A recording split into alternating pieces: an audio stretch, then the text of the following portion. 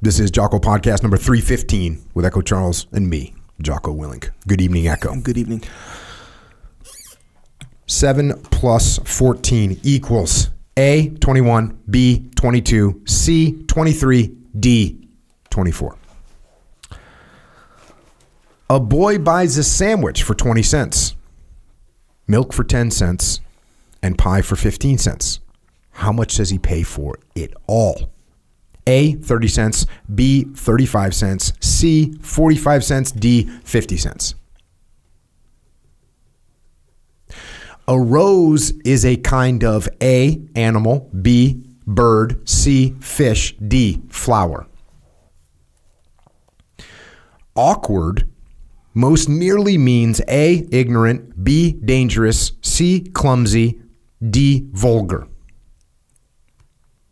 Irate most nearly means A, irresponsible, B, insubordinate, C, untidy, D, angry. Okay, so those right there, clearly not the most difficult problems. Those are examples from a brochure that was handed out to potential service recruits in the 1960s to explain to them the type of questions that they were going to be asked on the AFQT, the Armed Forces Qualification Test, what we now call the ASVAB, in order to qualify them for military service. And I read that from an appendix that's in a book called McNamara's Folly, the use of low IQ troops in the Vietnam War.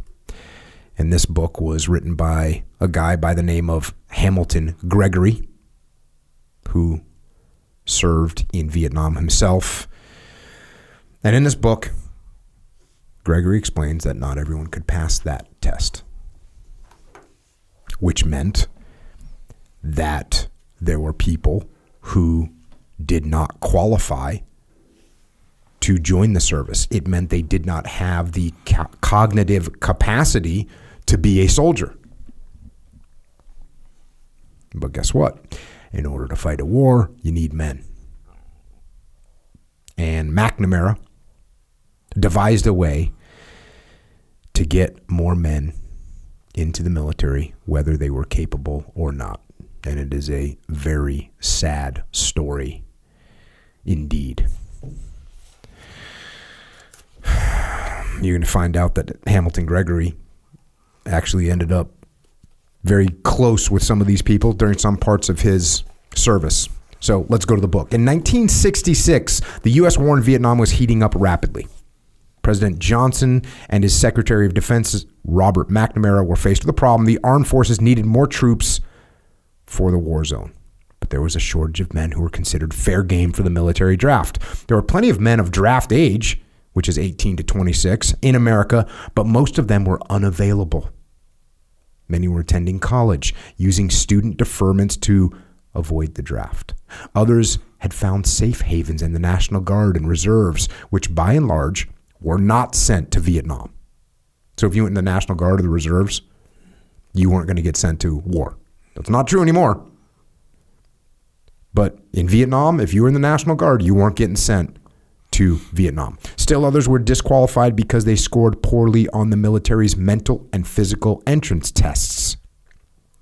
How could Johnson and McNamara round up enough men to send to war? They realized they would anger the vote-powerful middle class if they drafted college boys and if they sent National Guardsmen and reservists to Vietnam. So instead, they decided to induct the low-scoring men whom Johnson referred to in a secret White House tape as, quote, second-class fellows, end quote. On October 1st, 1966, McNamara launched a program called Project 100,000, which lowered the mental standards. Men who had been unqualified for military duty the day before were now deemed qualified. By the end of the war, McNamara's program had taken 354,000 substandard men into the Army, Marine Corps, Air Force, and Navy. Among the troops, these men were often known as McNamara's morons, or the Moron Corps, or McNamara's boys. military leaders from William Westmoreland, the commanding general in Vietnam, to lieutenants and sergeants to the platoon level, viewed McNamara's program as a disaster. Because many of the Project 100,000 men were slow learners, they had difficulty absorbing necessary training. Because many of them were incompetent in combat, they endangered not only themselves, but their comrades as well. A total of 5,478 low IQ men died while in the service, most of them in combat. Their fatality rate was 3 times as high as other GIs. An estimated 20,000 were wounded, and some were permanently disabled. There were also tens of thousands of other, quote, second-class men who were not part of Project 100,000, but were inducted despite medical defects, such as missing fingers and blindness in one eye, psychiatric disorders, social maladjustment, and criminal backgrounds. Military leaders didn't want them, but were forced to accept them. We don't know how many of them died or were wounded. While I was in the Army, which was 1967 to 1970, I got to know some of McNamara's substandard soldiers, and I vowed that someday I would tell their stories and give the historical background. This book is the fulfillment of that vow. There's the opener. That's just the prologue. It's very disturbing to hear this. And it also, as we read through this, you're going to definitely think of Forrest Gump. Mm-hmm. We have all seen that movie Forrest Gump, and you think, oh, how was that guy in the military? He's a perfect example, and you're going to hear plenty of examples like that. Same thing with Full Metal Jacket, Private Pile. Obviously, a guy you think, well, how could he actually get recruited? Well, here's how. McNamara's 100K.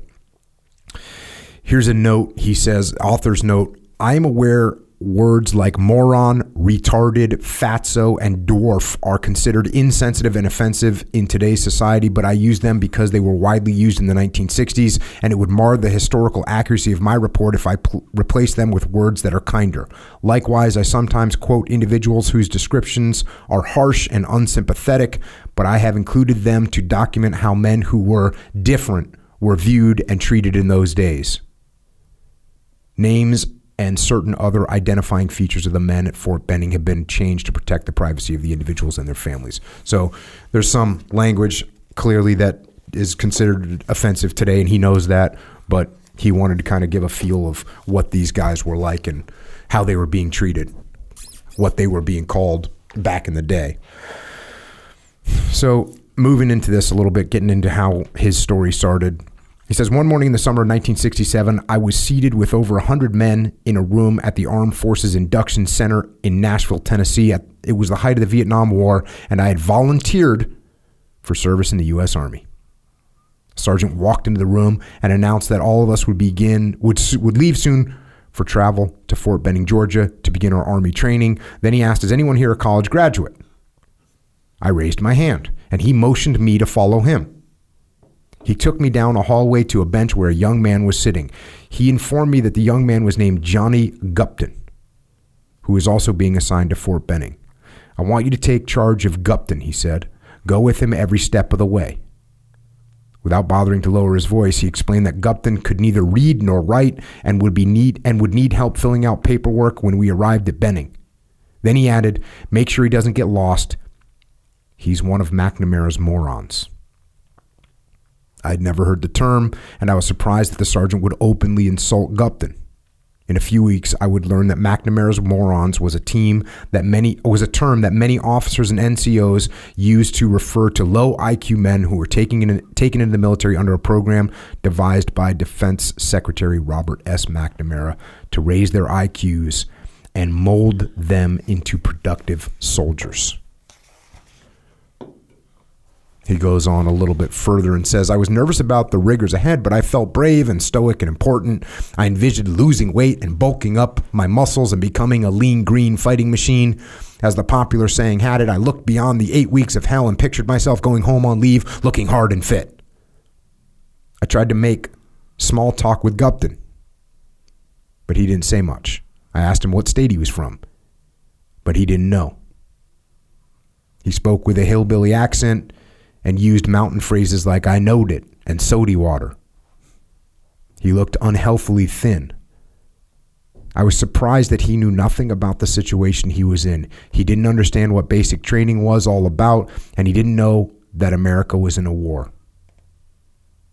I tried to explain what was happening, but at the end, I could tell he was still in a fog. So that's what we're dealing with here. You know, guys that don't even know what state they're from. And there's a bunch of details in here. You got to get the book and read it. Just as he interacts with some of these folks, you know, they have to put down their address. They don't know what their address is. They can't write. They can't fill out a form because they can't read. It's very, very sad. When is this book written? He wrote it. He wrote it now, but it's taking place in 1960, whatever. But this book came copyright 2015. Oh yeah, okay. And I actually researched to try and get in touch with Hamilton Gregory, but unfortunately, he passed away. Here's an example of what we're dealing with. Gupton's new combat boots provided a challenge. He could tie the laces, but the knot was primitive and ineffective. I tried to teach him how to make a standard knot to no avail, so I ended up tying his boots every morning.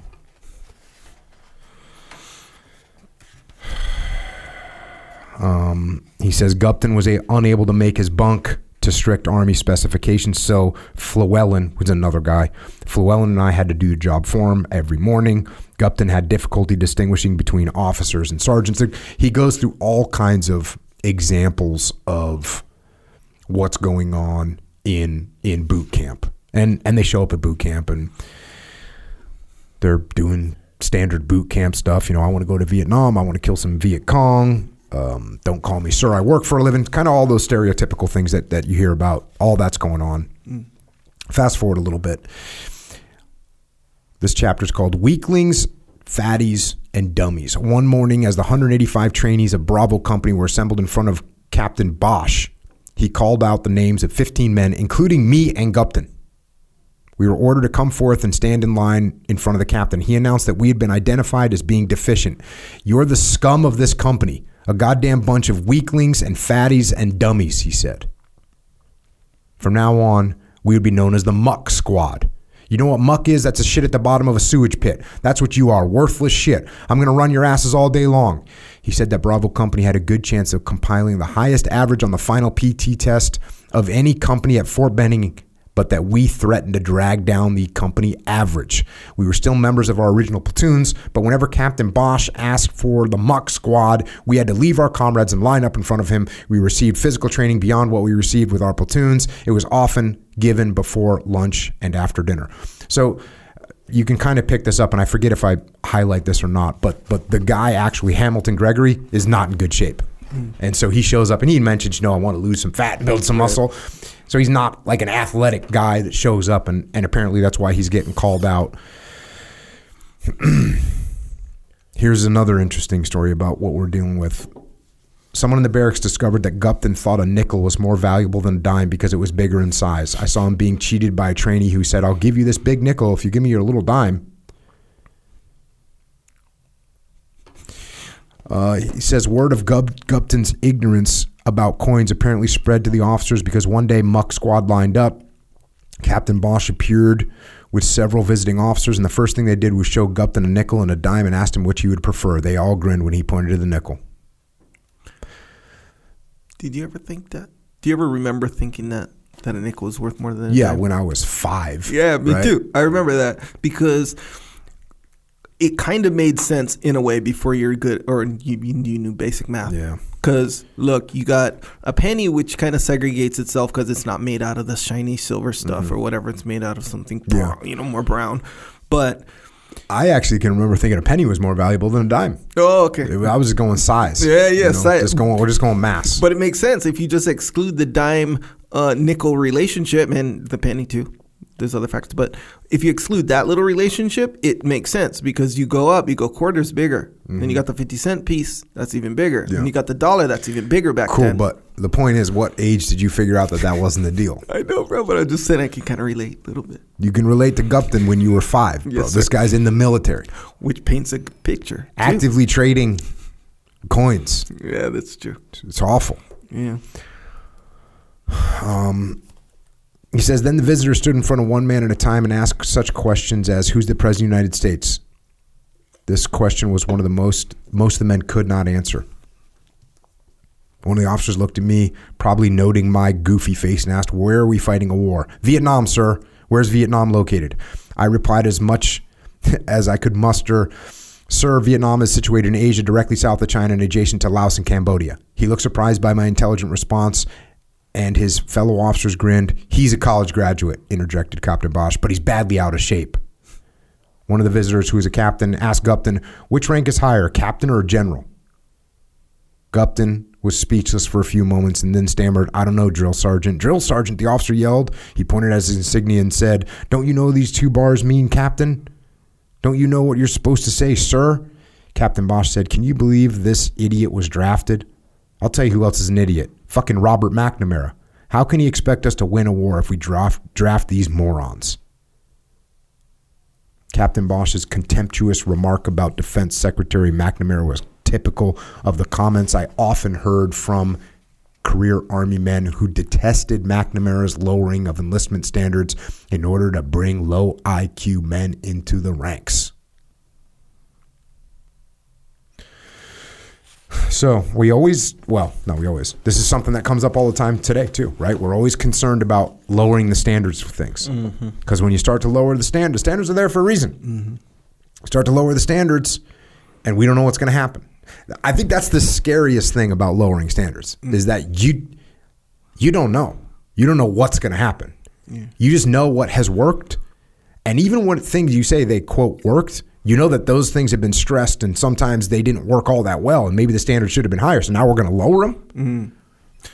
Yeah, but concerning thing to do. A lot of times, or a lot of times, I don't even know what that means, but the thought behind it is lowering standards because we need more people. Well, that's what's happening right here. Right. So it's like this constant balancing act because sure, you can have more people, but you can't lower the standards all the way down so that more people actually hurts because there are a bunch of people who are incapable or whatever. That's the point. Yeah. So I see because what if your standards are too high? Kind of like no one can meet these standards. So now you got one guy here or 3 guys and they can't do the job because there's only 3 of them.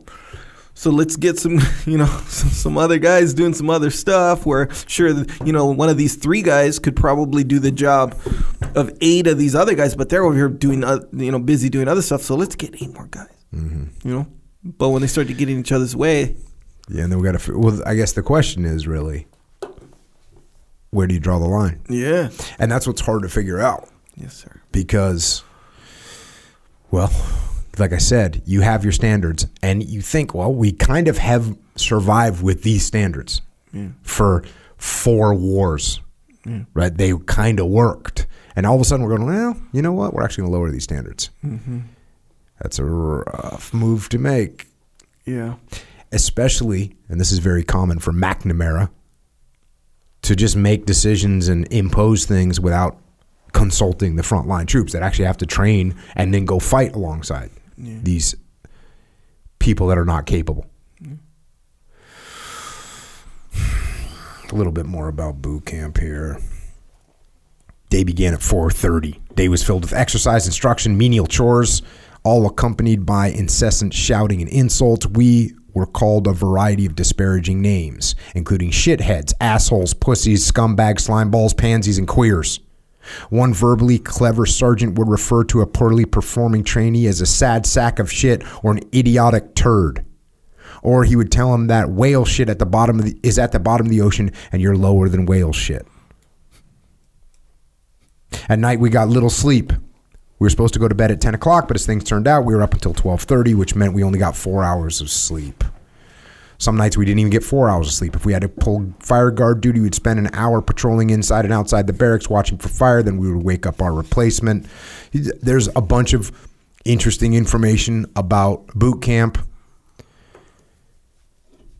And then he says, I learned that Captain Bosch wanted to rid as many of us members of the Muck Squad as possible because they threatened to pull down the company average for the end of basic training tests, this is pretty typical of the military, where there's some weird rule or some weird goal that causes all these unintended circumstances. Like, okay, we're going to judge, we'll give a company award for the best PT scores, and then people start running people out of the company and not training them. That's unintended consequences in the military. I always got a chuckle out of them. But it happens in every industry. Yeah. So that's why you got to be aware of them. So here's this guy, the commanding general or whoever, the regimental commander probably thought, I want him to really have something to strive for. Let's give the best company's PT scores an award. We'll give them a streamer on their flag. Yeah, that'll be great. So now you just got these leaders just getting rid of people. So that's what happens. Here's a little bit more scariness. For a week or so, a sergeant was assigned to accompany Gupton at the rifle range. I overheard the sergeant telling other sergeants that Gupton should absolutely never be allowed to handle loaded weapons on his own. All the sergeants agreed that big trouble would happen in the weeks ahead when we trainees simulated combat with such maneuvers as fire and movement, in which you advance in parallel lines with a partner through an assault course. While your partner ran ahead, you provided cover fire. Then he dropped to the ground and provided cover fire for you as you ran ahead, and so on down the field.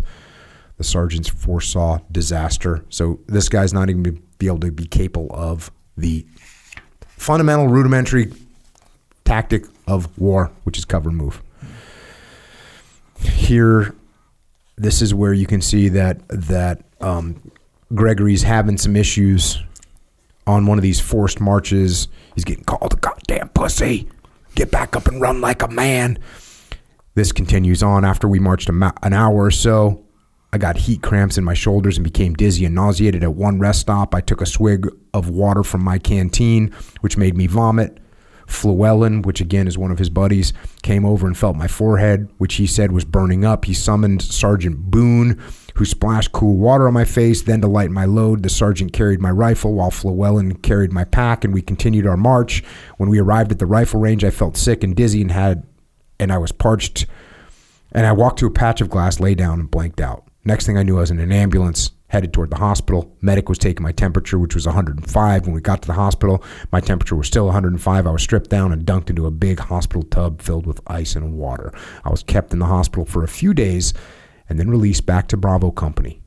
But while I was gone, Captain Bosch had secured permission to have me sent to Special Training Company because I had missed key days of training and needed, quote, rehabilitation for being recycled to another basic training company. So he's got the opportunity to get rid of this guy that's slow and not in the best of shape, and he gets put in this Special Training Company. So let's fast forward a little bit to this Special Training Company. When I arrived at Special Training Company, I was taken to the orderly room to be interviewed by the first sergeant, undoubtedly influenced by my goofy face. He said, "We got to fill out some paperwork. Can you read and write?" Gregory replies, "I hope so." I said, "I'm a college graduate." He gave me a surprised look. He was just one of the many who prejudged me because I appeared to be adult. I smiled and said, I bet you thought I was one of McNamara's morons." He grinned and said, "We got a lot of morons here. We don't need any more." When I told him I wanted to pass through special training and finish basic as quickly as possible, he seemed pleased, and we ended up having a friendly conversation. There were about 100 men in special training, most of whom had failed basic training because they possessed one or more of these attributes: mentally slow, weak, inept, overweight, or psychologically troubled. Also present were trainees who were convalescing from injuries. Whereas physical training occupied about 40% of our actives in basic training, it consumed 90% in special training company. We were supposed to get instruction that would help us with the rifle and test and the G3 proficiency test, but there was very little assistance. Low IQ men were supposed to get remedial reading lessons, but I saw no evidence of such training. At special training, it was PT all day, every day. After I stowed my gear in a wall locker, I joined the company, which was on the PT field struggling with the most excruciating physical torment I have ever endured in my life. Intensive log drills. And he goes on to talk about log PT. He actually has a picture of SEALs in here doing log PT, because if you don't know, that's a huge part of, not a huge part, it's a substantial part of basic SEAL training. We call it log PT. Yeah. Is that the log PT, is that mainly, because they're not really exercises, right? They're just like, oh, we want to introduce this log to your whole thing to make everything hard? Or is it actual, like, a program when to you work say, out? It's, well, what he says here is the drill is nothing but torture involving no true rehabilitation or strengthening. That's what he says. So yes, maybe that answers your question. Yes, sir. But when you do it in buds, it's definitely like it's teamwork and strength. Mm-hmm. So you have a log. It's basically a small telephone pole. Mm-hmm. Maybe it's probably 15 feet long or something like that. Maybe 10 feet long. Do you ever take it in the water? Oh yeah. Does it float? You take it in the water. You take it through the obstacle course. Like, how does it? Because water's not a huge part of it. Okay. And it would have to float, like otherwise you would drown. Right, but you know how there's different. Okay, so on Kauai we have logs too. We mess with or whatever in the water, but sometimes if they're super dry, they'll float. Mm-hmm. They're like a little flotation. Yeah. But if they're not, they'll kind of float. But if you get on it, it'll sink, and it's a pain in the ass. It's much more a land device. It's more of a land. Yeah, equipment. But you do. Like you all put it on your left shoulder, then you do squats, then you do overhead press and you hold it up there, and then you do like left shoulder, right shoulder, overhead press, and then you do lay down, you do sit-ups with it, you just any kind of PT, calisthenics. Okay, so there's a little bit of a program there, like where it's like, okay, like like you do push-ups, you lay down, you do like bench press with it, and then you do push-ups on it. And then you do sit-ups. I remember doing sit-ups because I remember they said sit-ups. And I was kind of thinking, how are you going to do a sit-up with a log? But yeah, you just all lay there, put it across your chest, and do sit-ups. With it across your chest? With it across your chest. Oh, so it's like a little piece of workout equipment. It's a big piece of workout equipment. So do you ever, and I thought it was you who might even have said this, but I don't know, clarified. So have you ever, do they ever say, hey, just bring this log, you guys? You know, like if you're going to the, I don't know, what do you call it, cafeteria? No, you would meet for log PT. Okay, so it was pretty specified. And then for a while, they had a log that was called Old Misery. That sounds bad, yeah. Way thicker than the other logs. And so if your boat crew was doing bad, they'd give you Old Misery. Mm. And I guess now they have an even better log, which is, it's a log, but it's cut up into pieces and tied together with a rope. Oh, yeah. So each piece, so they can tell who's putting out and who's not. So you just, you've got your 50-pound chunk or whatever. Mm. If it's one continuous log and I'm under it and you're under it and there's 5 other people under it, it's kind of hard to tell who's putting out and who's not. Yeah, they get that log that's all broke up. If you're in the middle there. Yeah, if you're in the middle, you're kind of cruising, right? You can be. You could be. Yeah. You probably could be. Not bad. So now they have this log that's cut up. Yeah. And yet attached. So let's see how you're looking now when that part of your log is sagging. Doesn't that psychologically, then again, it might do the opposite. Because psychologically, like if it's all one log and you kind of can't tell who's putting out and who's not, doesn't that kind of add to the team building experience where you kind of got to trust the guy? Yes.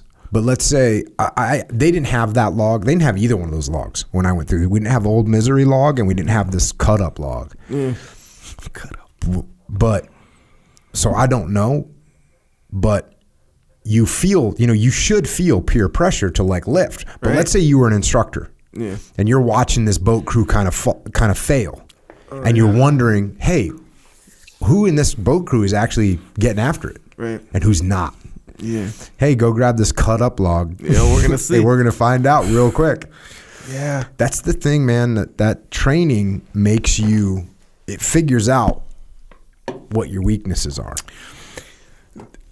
That's interesting because that really illustrates the two separate elements of buds and training and stuff, where it's like the instructor's perspective and then the the user, the person, right? The candidate. What do you call the cadet? The tadpole. Sure, the tadpole. That's legitimately they call them tadpoles. A baby frog. So it really clarifies that the difference in perspective. Because look, if I'm a little guy who's not very strong, and each one of our and we got the cut up log, and everybody, and you got I don't know how many guys you're in a boat crew with other guys that are your same height or very similar, a couple inches difference. Okay, so let's say my strength isn't strength; it's distance running or something like this. Yeah, but now the functionality as a team kind of breaks down a little bit from the user perspective. Here's the deal: if you're my swim buddy, you're in my boat crew, we're together, and I know you're a fast runner. Yeah. And I know that you're not that as strong as you could be, but you're a good guy. Guess what? Come on, man, we got this. Yeah. What if you're a turd? And I'm like, hey, dude, you aren't putting out. Right. So it does help develop. It helps identify people that aren't good teammates. Yeah. Because if you're a fast runner, you might be like, hey, Jocko, let's say I'm a slow runner. I'm stronger than you, but you're faster than me. Yeah. Hey, Jocko, I'll pace you on this run. And you help me and you push me. And that's the thing. You're going to have good days and bad days. Or good days and bad days, A. You're also going to have strengths and weaknesses. Everyone is. Yeah. So there's no one. I'm trying to think. There's just about no one that goes through buds that just doesn't have any issues. Yeah. They're going to find, because, hey, you might be a really fast runner, but you get cold. Yes, sir. You might be really good at the obstacle course, but you get cold. You might be a really good swimmer, but you get cold. Do you see what I'm saying? They're going to find something. And the cold thing is funny but I think that's what makes a lot of people quit, is just being cold and uncomfortable and miserable. Yeah, and that warmth seems. Yeah, that warmth seems. But it's so temporary. It's a freaking lie.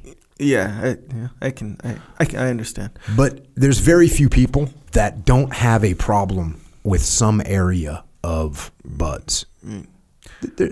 You know what? Maybe that's strong. There's a decent amount of people that are like, okay, I was kind of okay at everything. Yeah. Okay, believe me, I'm not trying to say I was good. I definitely wasn't great at anything. I definitely wasn't. But I was kind of okay, and there was people that were more okay than me at everything. So there's people that kind of. But if you're really good, here's I guess where it comes in. If you're really good at one thing, chances are you're not going to be really good at everything. There were some guys in my class that were really good at just about everything. They might have one or two things that they weren't great at, but they were usually pretty small. I mean, my honor man, a guy named Keith Kimura, he was pretty much good at everything. Yeah. He was a stud in the water. He was fast. He was awesome at the O course. But I will say this. Even the guys that were really good at everything, they wouldn't be the best at something. Yeah. They wouldn't be like, oh, this guy was going to win the runs by a record number, or this guy's going to do the O course in a record number. There might be a guy that's just, hey, I swam in college, and that guy's just going to crush the swims. Yeah. Where we're looking for him on the runs, though. You know what I'm saying? Right.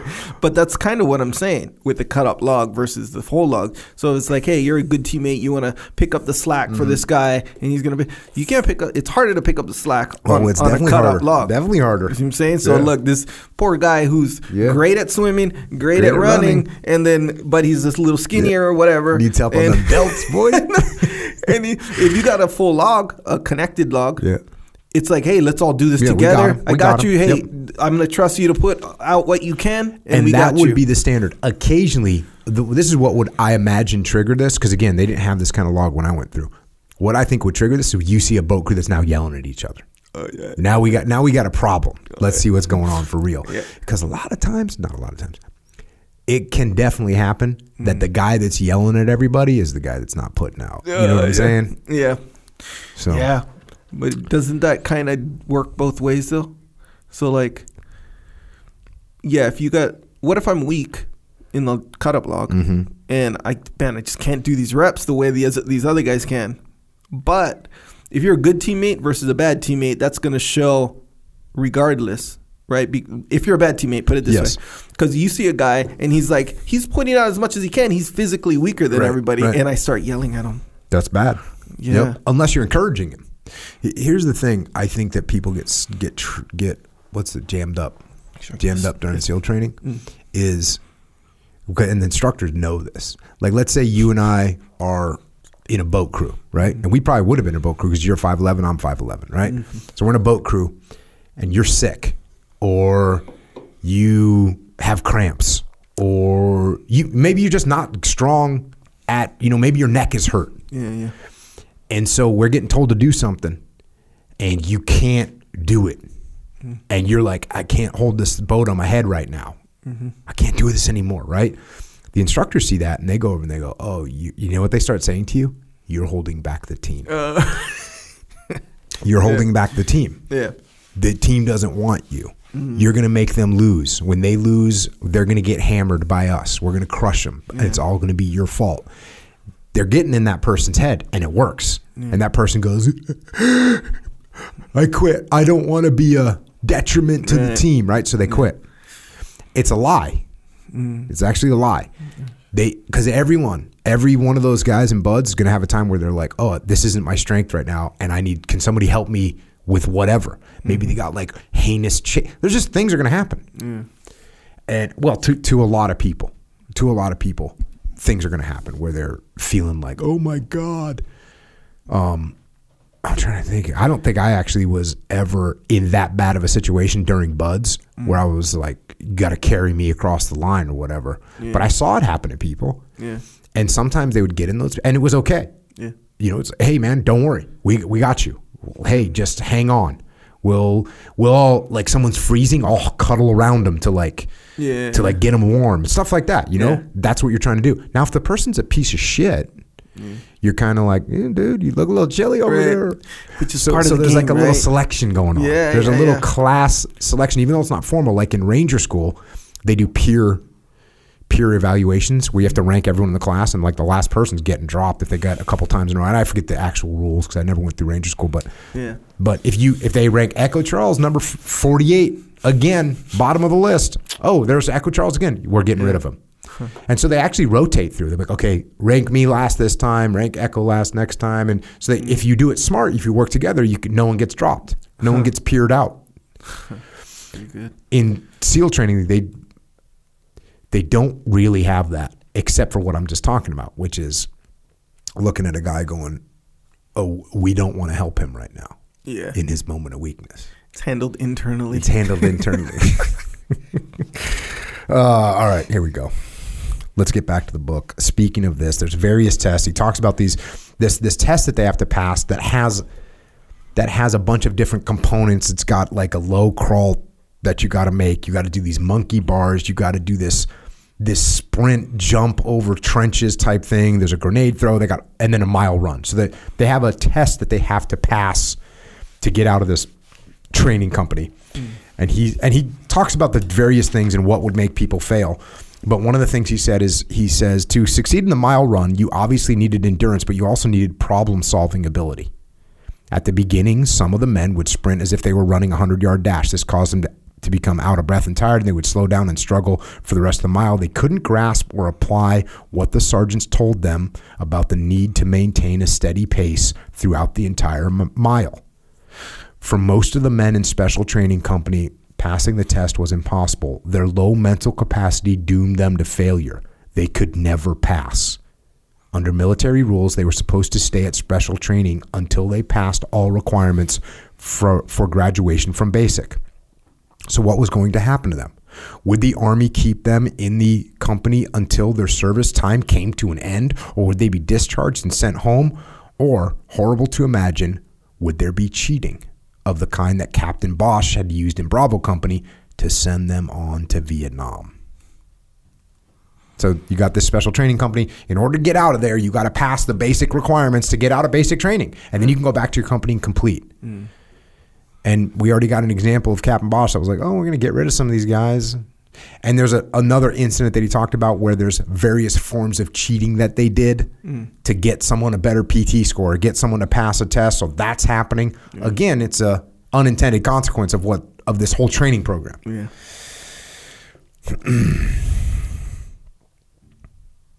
He says here, while most of the men did poorly on the PT test because they were limited mentally, this was not the case with Charles Lasseter, who is very intelligent but too weak and clumsy to pass. He was about 6'1", had long spindly legs, and yet he was unable to jump across the ditch in the run and dodge and jump. When he ran through the course, he took short, dainty steps, and he was too uncoordinated to make the leap. There was something about Lassiter that elicited fierce hatred from the sergeants. They hounded him constantly, calling him a queer and a pansy. During the training day, he was screamed at more than anyone else, and in the evenings, he was always given log drills as punishment. Finally, he couldn't take it anymore. At lunchtime one day, he sat on his bunk and declined to fall out for afternoon formation. I tried to coax him into getting up, but he said, "I can't take any more of this shit." He seemed deeply depressed. A sergeant appeared and ordered him to join the company, but he refused. The sergeant fetched the company commander, Captain Brown, who gave him a direct order to get off the bunk and join the company on the PT field. Again, Lassiter refused. The MPs were summoned, and they arrested him and took him to the stockade. We never saw him again. I later heard that he was court-martialed and sentenced to 4 years hard labor in the military prison at Fort Leavenworth, Kansas. Lassiter's refusal to train must have caught the attention of high-ranking officers at Fort Benning, because a few days after the event, a full-bird colonel visited the company. Captain Brown assembled us in front of the colonel and said that we were fortunate to have him with us because he was a combat veteran of World War II and he had important things to say to us. The colonel proceeded to give us a motivational talk. He was a white-haired, distinguished-looking officer, and he seemed sincere and concerned. Without making any reference to Lassiter's deed, he exhorted us to fulfill our duties and fight to guarantee the liberties enjoyed by our families and friends. Our nation was involved in a conflict between the forces of freedom and the forces of darkness. Insidious totalitarian communists wanted to enslave us and trample upon our rights. We must be strong men, obedient men, and we must be willing to sacrifice like Washington's troops did at Valley Forge in the darkest days of the Revolutionary War, or like Eisenhower troops did on the beaches of Normandy. He continued in this vein, and as he spoke, I glanced at the men near me. They were looking at the speaker respectfully, but I knew that most of them were not comprehending his concepts. It was a bit comical as well as a bit sad. Here was a well-meaning World War II veteran who seemed unaware of the intelligence level of most of his listeners, talking about patriotism and other abstractions to men who had no idea of what he was talking about.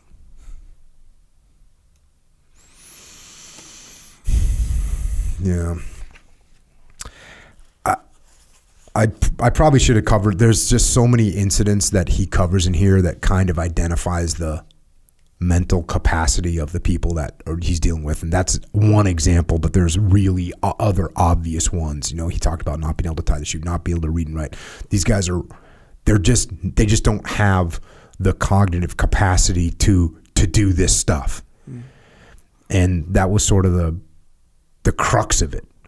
This World War II veteran coming down and delivering this eloquent speech that the guys just don't understand it. Just doesn't mean anything to them. Fast forward a little bit. He says, after a few weeks at special training, I took the final PT test and passed it easily. I was recycled to a new company where I picked up where I'd left off with Bravo Company. I finished basic training with my new company, and then I went to U.S. Army Intelligence School. While I was there, I happened to run into a man who had been at special training as a convalescent while he recuperated from a hand injury. He informed me that all of the men I had known at special training had been, quote, administratively passed, end quote, and sent on to advanced training. He said that the company commander had been ordered to certify that the men were malingerers who could have passed the final test if they had truly wanted to. Just to give you a little bit more of his story, he says, after intelligence school, I went to Vietnam, but I had no contact with Project 100,000 Men because I served as an Army intelligence agent, wearing civilian clothes and using a fake name. I posed as a journalist and worked on a team that recruited and trained agents for espionage missions in Cambodia, a country from which communist forces launched attacks on American forces. While I was in Vietnam, I continued to write letters to members of Congress. And I had one moment of success. And he started writing letters to Congress saying, hey, these guys should not be in the military, and they definitely shouldn't be sent into combat. He says, an aide to Senator Robert Kennedy wrote me that he was moved by my descriptions of the low IQ men and was urging the Senate to hold a hearing on Project 100,000. I eagerly watched the mail for a letter detailing plans by Senator Kennedy. But one morning in June 1968, I heard news that Kennedy had been assassinated. I suspect that my only chance for congressional action had died with the senator. I was correct. A few years after the war ended, I arranged to get a computer printout listing all the names of Americans who died in Vietnam. I skimmed the list looking for the last names that matched the names of men I had known at Fort Benning. Unfortunately, the death list included the names of two men I had known at Special Training Company, Ernesto Lozano and Freddie Hensley. Lozano was a man I didn't know very well. The only thing I remembered about him was that some of the sergeants had given him the nickname Retardo. Freddie Hensley, of course, I knew well. I was not surprised to discover that he had been killed in combat. With his good looks, he probably was assumed to be normal and moved along to Vietnam and sent out in the field. And I didn't cover that part, but Freddie Hensley was a guy that looked very like a handsome guy, normal looking guy, but he just wasn't very intellectually capable. He says, Freddie's death hit me hard. I remembered how he was always sighing, an indication of the tremendous anxiety he experienced in special training. I remembered how he lacked the mental quickness to qualify with the M14 rifle. I felt enormous anger, which I still feel decades later. He never should have been drafted. He never should have been administratively passed at special training. He never should have been sent into combat. Grasping at straws, I got to thinking that maybe there was another man named Freddie Hensley who died, so I tried to find his family by telephoning people in his hometown with the same last name. I eventually made contact with his mother and ascertained that the Freddie I had known was indeed the man who had died in Vietnam. I told her that I had been Freddie's friend at Fort Benning. She said that she and the family were proud that Freddie had given his life to defend his country. As we talked, I carefully introduced my belief that Freddie should not have been sent into combat.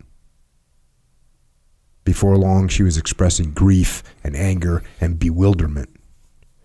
She told me that when Freddie received his draft notice, she and other family members went to the induction center and explained that Freddie had been a EMR, educable, mentally retarded classes at school, and had not been able to drive a car, and that it was a mistake to draft him. In response, the drill sergeant reassured the family that Freddie would not be put into danger. He would just do menial jobs such as sweeping floors and peeling potatoes. He was a good boy, she said. When he was little, we used to go everywhere together. He was my little man. She began to sob, and she lamented, why did they have to draft him? I want to know why. So now we get into the part of the book that answers that question. Why? Why was this happening? This section's about Project 100,000 and gives some really interesting information. And, I usually, when we have Vietnam guys on here, I always kind of probe this area of what was it like? What were the protests like? I've never had anybody talk too deeply about, hey, this was this dynamic environment, this polarized. They don't really, it seems like because there wasn't social media, because there wasn't 24-hour news cycle, if you lived in, Ohio and you were going to join the army, you only saw the other people in Ohio, and probably the people that you hung out with were like, yeah, well, you're going to join the army. You're from Ohio and we're Americans, so we're joining the army. Or, oh, you got drafted. Cool. It was like, it seems like there was less connection. But it's interesting to hear some of these statistics that he talks about here and the way this all looked and the way this all washed out. And the other thing is we have guys that either got drafted and said roger that, or they joined up. Either way. So here we go. Yes, the majority of Americans who served in Vietnam were technically volunteers. Some were indeed true volunteers, such as the idealistic, patriotic youths described. But Most of them volunteered only because of the way the draft was carried out. Local draft boards or military recruiters told them that they were likely to be drafted soon, and they had two choices. They could submit to the draft and serve 2 years, probably in combat, or they could volunteer and serve 3 years in non-combat MOS, which is a military occupational specialty like mechanic, cook, or computer programmer. Most men chose the second, safer option because the vast majority of them would never have enlisted if the draft had not been in place. It would be more accurate to call them draft-induced volunteers. And he says, I was in another category, which I call draft-influenced volunteer. My local draft board put me on a list of possible draftees, but my family doctor told me, without any prompting on my part, that I could avoid the draft if he wrote a letter to the draft board about a pre-existing medical condition. Hyperthyroidism. I declined his offer because the draft board's interest in me woke me out of my adolescent days and forced me to take a hard look at the issues. Because I was a strong believer in America's fight against communism, I decided that it was my patriotic duty to serve, so I signed up for 3 years in the Army with a promise of an interesting assignment, military intelligence. But I make no claim to be a hero. I did not volunteer for infantry. So there's got people getting drafted. You got people getting told, hey, you're going to get drafted, bro. You might just... So they never would have enlisted voluntarily. It's like saying, oh, yeah, he volunteered. Hey, Echo, you can either volunteer or you can possibly take this job over here, which is going to get you into combat. And if you don't want to go to combat, well, you're gonna sign up. So it's draft induced, draft influenced, some different things that happen. Just to run some numbers here, he says during the major years of the Vietnam era, 1964 to 1973, there were 26,800,000 draft age American males, 68% of whom never had to serve in the military. They were excused because they were students or fathers or had physical limitations of some other disqualifying status. You know, this whole freaking thing, I used to wonder, I mean, when I was younger, why is going to college, how does that get you out of military service? Yeah. I don't get that, right? How does that work? Yeah. Wait, you're going to college and now you can't go fight? Why can't you fight? And then it doesn't take much thinking to realize, oh, because my parents have money, they sent me to college, now I don't have to go fight. Yeah, and you mentioned it earlier too, right? Where that'll kind of make the general society unhappy, where it's like, hey, these are like, they have important roles in our society because they're educated and all this stuff. Yeah, so if you send them to war, we don't have these people in society. Yeah, and it's also the middle class. So the middle class kids are going to college. So if you don't want to piss off the middle class parents, who are the ones that vote, what do? You say, hey, don't worry about Johnny. As long as he's going to college, he doesn't have to worry about signing up for the draft. Right. I would imagine back then there was a lot less people going to college as well. Yeah. I would imagine. Until the Vietnam War kicked off and they found out they could get out of the draft and they were lining up. Then everybody, yeah. He said that left 30% to fill the ranks. Some signed up for hazardous duty, but the majority managed to steer clear of the battlefield by going to the National Guard or reserves, which in the Vietnam War were rarely used for combat, or by signing up for non-combat positions in the Army, Air Force, Navy, or Coast Guard. Some men spent their entire service time in non-lethal locales such as the U.S., Germany, Korea, and the Panama Canal Zone. So you could have enlisted and gotten any of these non-combat jobs. Ultimately, out of every 100 American males of draft age in the Vietnam era, only 12 were sent to Vietnam. Of these 12 men, 9 had non-combat support roles but weren't entirely risk-free. They were potential targets of rocket, booby traps, terrorist attacks, mortars. The remaining 3 men, so out of 100, we're down to 3.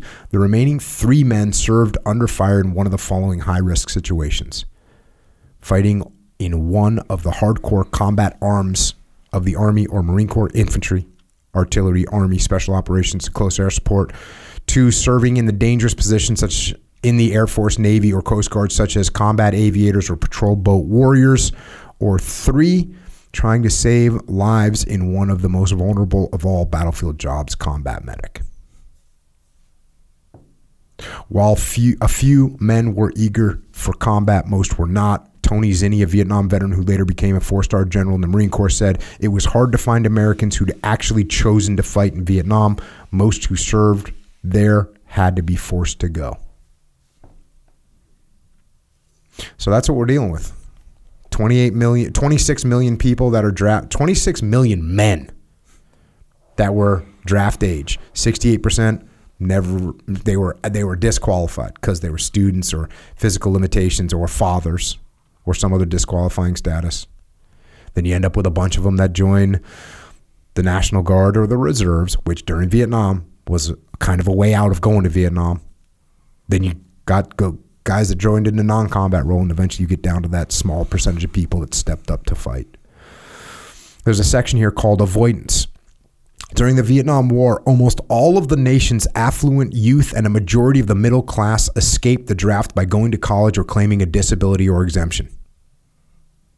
A University of Notre Dame study estimated that 75% of excused men had actively tried to avoid the draft. Throughout the war years, many loopholes were available. One of the most famous cases involved actor George Hamilton, who persuaded his draft board to give him a hardship deferment because he was the sole support of his mother, who lived in his Hollywood mansion and relied on his $200,000 annual income, which would be $1.375 million in today's dollars.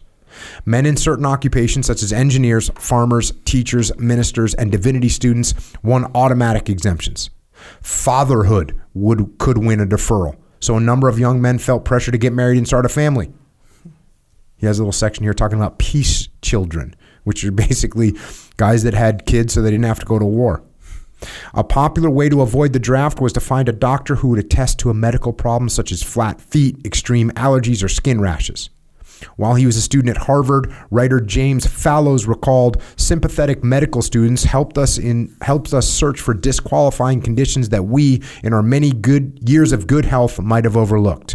For $120, a young man could purchase a psychological disqualification.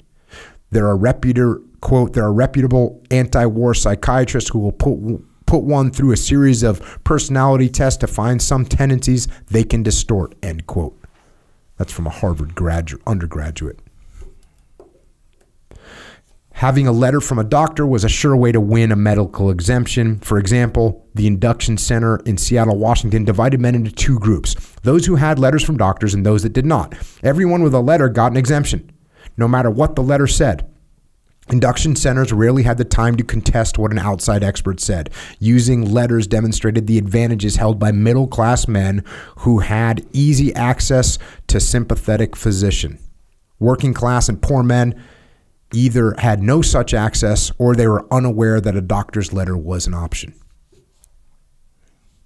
Some men gained disqualifications by contriving to fail their pre-induction physical exams. A University of Michigan student ate 3 large pizzas each night for 6 months so that he exceeded the military's weight limit for his height. He was disqualified. Some men jabbed their arms with needles to pass themselves off as heroin addicts. He goes on talking about people that were getting braces. I guess you weren't allowed to have braces, so he'd get people.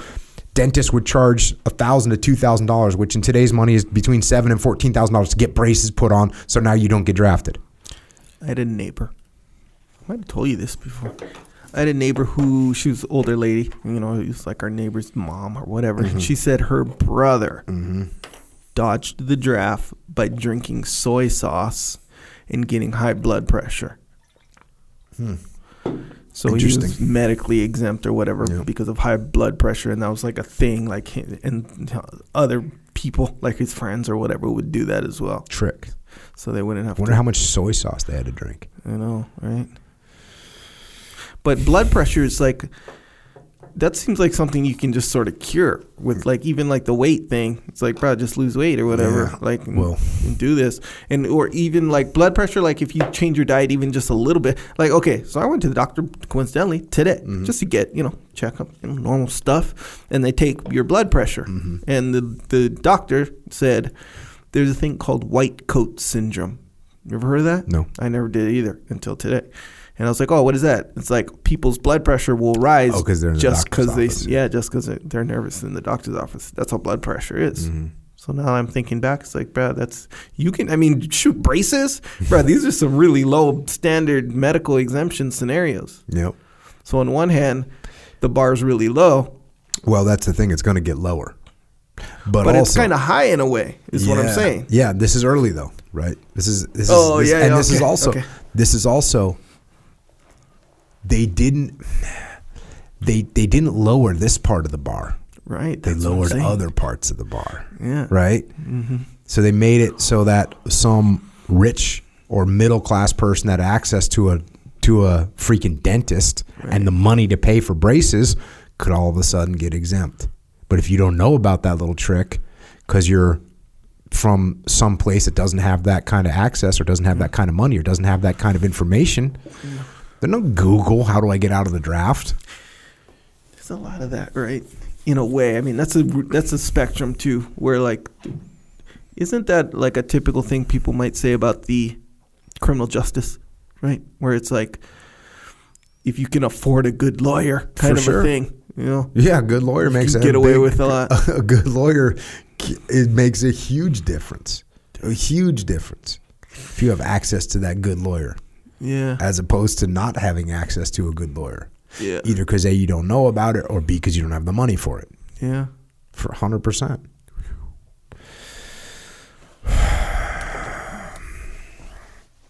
Check this out. Professional football players were virtually immune to being drafted.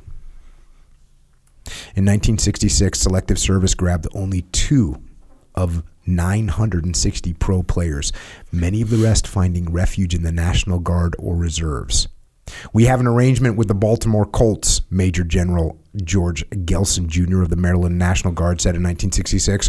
When they have a player with a military problem, they send him to us. End quote. The Dallas Cowboys had 10 players assigned to the same National Guard division at one time.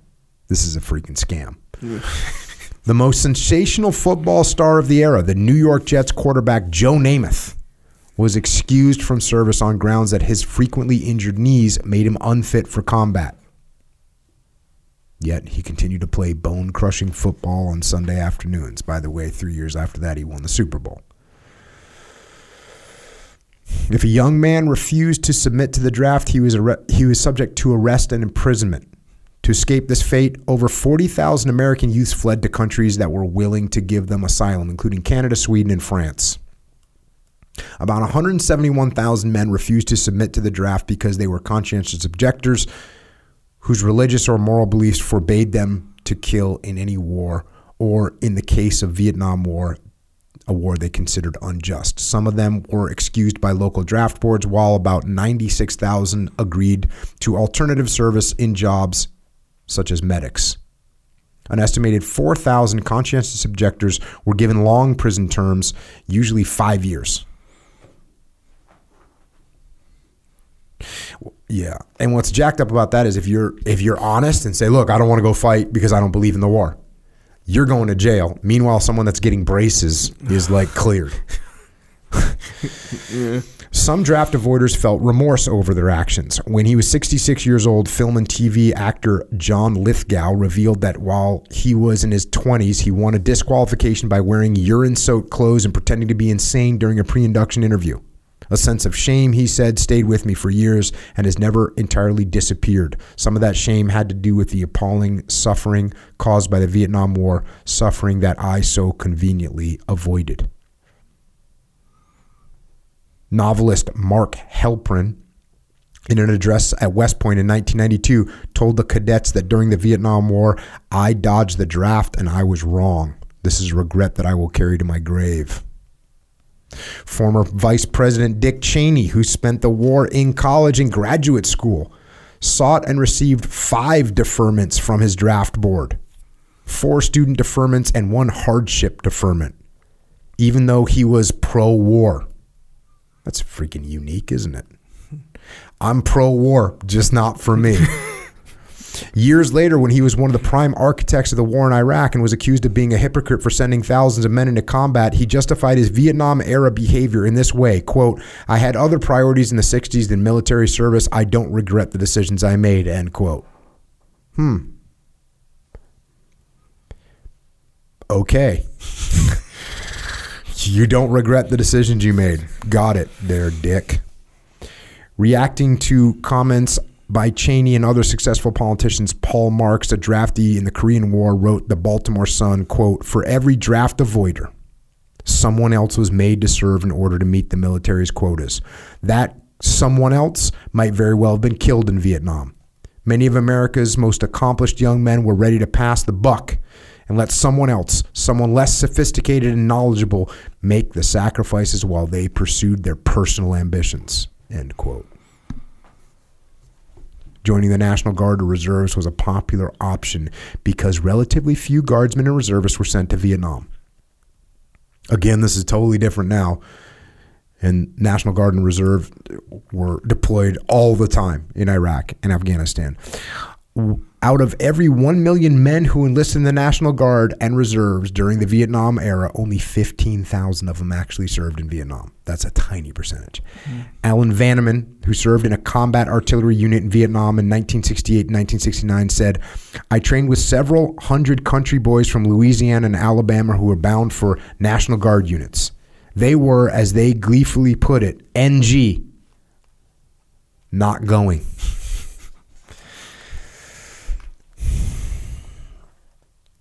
Some men who avoided the draft would later become prominent leaders, such as Bill Clinton and Mitt Romney. But in fairness, it should be noted that a few young men who later became national leaders served in Vietnam and risked their lives. For example, 3 men who were members of U.S. Senate at the same time, Chuck Hagel, John Kerry, and John McCain, were decorated heroes of combat in Vietnam. Says here, although some affluent men suffered in Vietnam, the typical infantry platoon was made up of minorities, the poor, and the working class, with a sprinkling of middle-class youth. San Antonio lawyer Maury Maverick Jr. recalled that during the war, my friends at the local office of the American Friends Service Committee placed a cross on the map of San Antonio at the home address of each person killed in combat. On the west side, where the Mexican Americans lived, there was a sea of crosses. In Alamo Heights, Almos Park, and Terrell Hills, where the rich people live, there were virtually no crosses at all. Most of America's privileged elite seemed unbothered by the unfair burden placed on men on the lower rungs of society, but there were some leaders who were angry and indignant. In 1966, Kingman Brewster, the president of Yale University, used his address to the graduating seniors to denounce a system that had drafted, quote, "only those who cannot hide in the endless catacombs of formal education." So, yeah, this freaking just pisses you off to hear this shit.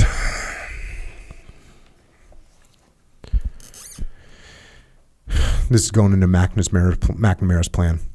The year was 1966, was crunch time for the American military because so many middle-class American males were avoiding the draft. The military faced the prospect of serious manpower shortages. Because most of the men did not volunteer to extend their tour of duty, thousands of fresh troops had to be deployed to Vietnam every month to replace the thousands that were departing. To supply extra troops that were urgently needed, President Johnson was faced with a tough choice. Here you go, President Johnson. He could have revoked student deferments and forced thousands of college boys into the Army, or he could have used the 1 million men in the National Guard and Reserves. But either action would have angered the vote-powerful middle class, so instead he turned to the working class and the poor. God, what a shitbird. Here, however, he also found trouble rounding up enough eligible men. There are plenty of men of the right age in the poorer neighborhoods, but many of them have flunked the military's entrance exam, the Armed Forces Qualification Test. That's what I kicked the podcast off with. Johnson and Defense Secretary McNamara desperately needed them, however, so they lowered the standards for passing the AFQT. Suddenly, Thousands of low aptitude men, once declared unacceptable because of low AFQT scores, were now subject to the draft. Johnson and McNamara tried to make their action appear to be based on humanitarian compassion. With much fanfare at the 1966 National Convention of the Veterans of Foreign Wars, McNamara unveiled his plan to salvage and rehabilitate 100,000 substandard men each year, hence the official title Project 100,000. Though the men may have failed in these subjects in school, they wouldn't fail now because the military was, quote, the world's greatest educator of skilled manpower.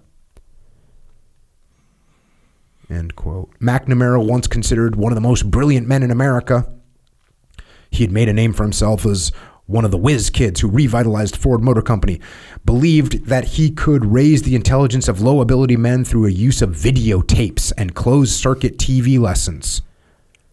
Quote, a low aptitude student can use videotapes as an aid to his formal instruction and end by becoming as proficient as a high aptitude student, end quote. In his starry-eyed belief that videotapes could dramatically transform slow learners, McNamara was revealing the same blind faith in the power of technology that deluded him into thinking that he could outsmart the enemy in Vietnam by using calculators, computers, and statistical analysis. According to biographer Deborah Shapley, McNamara was, quote, a naive believer in technological miracles, end quote. In announcing Project 100,000, McNamara never said a word about combat. To hear him, one would have thought men were going not off to war, but off to school. In his view, the military was doing them a favor. When they got out of the service, they would have valuable skills and self-confidence with which they could get good-paying jobs in the civilian market.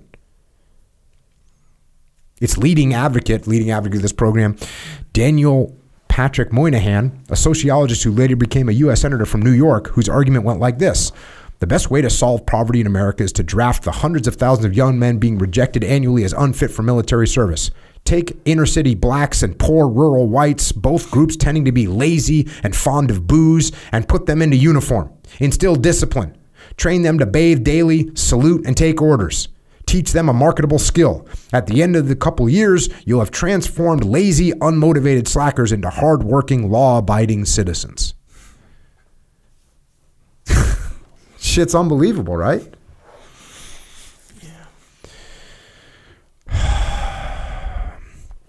Now there was pushback.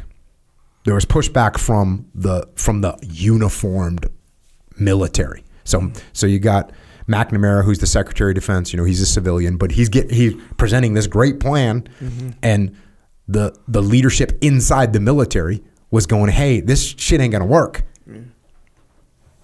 And McNamara told Johnson that uniformed officers in the Defense Department were opposed to drafting low aptitude men because, quote, they don't want to be in the business of dealing with morons in moron camps. The Army doesn't want to be thought of as a rehabilitation agency, end quote.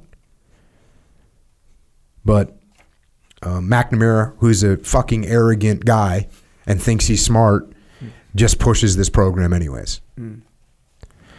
Between October 1st in 1966 and December 31st, 1971, which are the dates of the official program, Project 100,000 took in some 354,000 men, 91% of them based on lowered mental standards, the remaining 9% because of less stringent physical standards. Project 100,000 men were on average 20 years old. Half came from the South. 41% were minorities. Some 46% were draftees, while the remaining 54% were volunteers. However, as I pointed out earlier, the term volunteer is misleading. Military recruiters would get the names of low-scoring men who were now acceptable to the armed forces and visit them to steer them toward the 3-year hitch. The recruiters would tell them that if they waited for the draft, they'd only serve 2 years, but almost certainly end up in an infantry platoon in Vietnam. But if they signed up for 3 years, they would be assigned to a non-combat job. There was, however, a big catch. The military did not have to honor any oral promises made by a recruiter.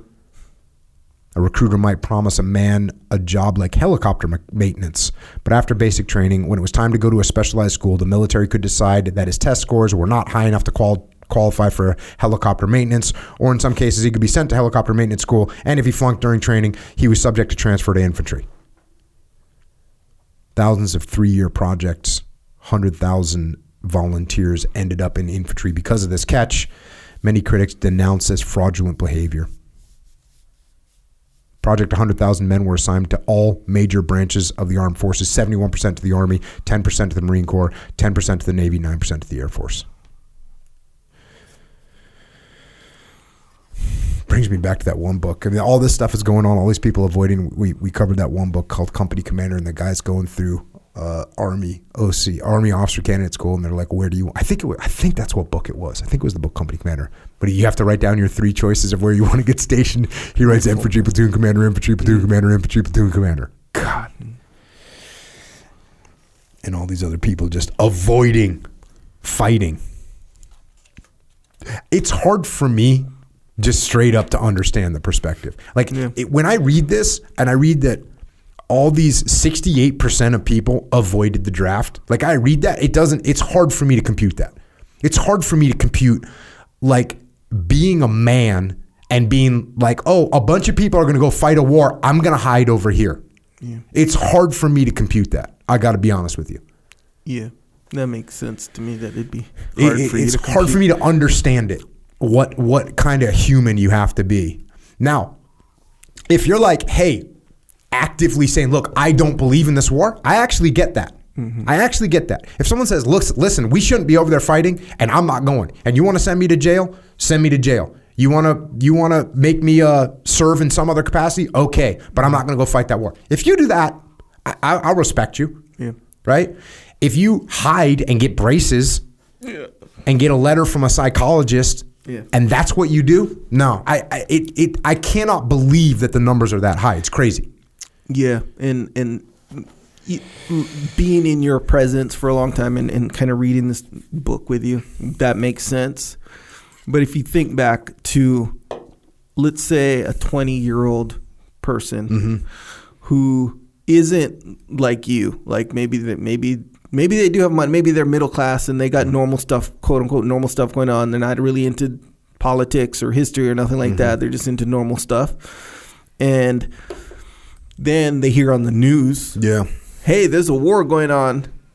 And you know what? You don't have a choice. You have to fight it. He was like, bro, I don't want to go in the military. Like, that was never my plan. That was never nothing. In fact, I kind of want to just be a doctor. Well, that's a good point. And the good point, the great point that you're making is a point that I've actually been making a lot lately. And I talked about it when I was on with Rogan, which is when you impose something on someone, they reject it. So that's a great example. You impose the draft on people, they're going to get freaking pissed off. They're going to get nervous. They're going to run away from it. So that's a good point. And when I take that into account, then I understand it better. So thank you for helping me understand a little bit better. When someone says, hey, you're going to war, and that's not part of your thing, you kind of think, wait a second, I'm not going to war. Where's the dentist? I need some braces over here. But even with that being said, so I understand that's a good point. But even that being said, the fact that the numbers are that large, that it was a thing to go get braces, that it was a thing that people were writing home from college going, don't worry, Mom, I got to get a letter from a psychologist. We have to pay $125 and they'll write up a report of, that was a thing. It wasn't like a rare case. Yeah, but and then even then, again, from our perspective, when it's done with, and when things kind of sort themselves out, like that makes sense for sure to maybe have trouble seeing that. But again, think about how it was probably like for anything. Like, hey, what if your neighbor? Well, what if? Hey, look, I grew up on 5th Street, and bro, we're not into politics. We play baseball, and I heard about this quote unquote war. I don't know anyone in the military. I don't know anyone, not one single person. In fact, I heard of my neighbor's cousin that lives in the other side of the country went in the military. I don't know anyone in the military. I want to be a dentist. I want to be a lawyer, and I want to be a fireman. And that's the culture. And then it's like, oh my gosh, you hear it on the news, you get in the mail, whatever. You got to register for the draft, which is this. You have to go in the military and you got to go fight this war that you don't know anything about. You don't know anything in the military. And now you have to do it. Otherwise, you go to jail. So, and it's like, damn, now I got to risk my life for something I don't really know about. Not necessarily that I'm against or for or nothing like that. I just don't really know about it. I'm 18 years old. I don't know about that kind of stuff right now. And then your neighbor goes and is like, hey, I can't go. I got flat feet. And we're like, oh, wait, do I have flat? I don't even know if I have flat feet. Let me go to the doctor or whatever and see what up. Oh, this guy, I had braces. Let me go see if I need some braces because I don't want to go either. None of us want to go. We never did. Yeah. And all I have to do is, and then you start to just get that culture where it's not shameful to go get braces. It's not, well, that's a big piece of it. Those are all great points, and you're right. And imposing things on people, and just like imposing the draft. That's why people always like, hey, don't you think everyone should serve in the military? I always generally think not really, because when you start imposing things on people, hey, would it be good? Yes.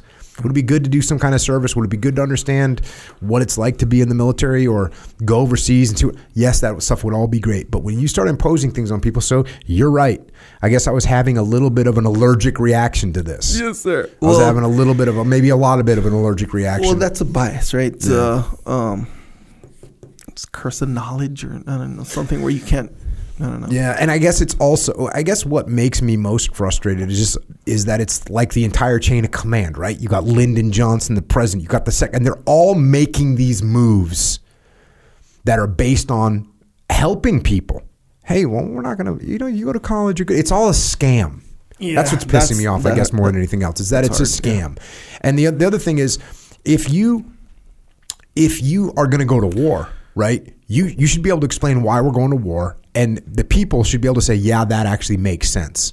Yeah. And then you go to war and you realize that people are going to get killed and you realize you're going to kill some bad people and you realize that some civilians are going to die as well. All those things. Talk about that stuff all the time. Yeah. All that stuff is going to happen. And also if you say, hey, we're going to war and you cannot explain why, and the populace goes, hey, dude, what are we doing? As soon as you got people going, hey, I'm going to go get freaking, going to go piss on myself so I don't have to go. And now you got a whole group, a whole class of people that are saying we don't want to fight. Maybe we should reconsider what we're doing there, because that's a problem. If you're in charge of a company or you're in charge of a platoon, you say, hey, we're going to go over this hill. And the whole platoon or 2/3 of the platoon goes, hey, boss, I'm not so sure about that. Or you're in a company, you say, we're going to go in this new market area, and a bunch of your leadership and a bunch of your mid-level managers say, hey, boss, I don't want to go into that market area. What about you? I don't want to go. What about you? I don't want to go. Well, okay, you have to go into that market area. Maybe you should reconsider what you're doing. You're not smarter than everybody else. That's a problem.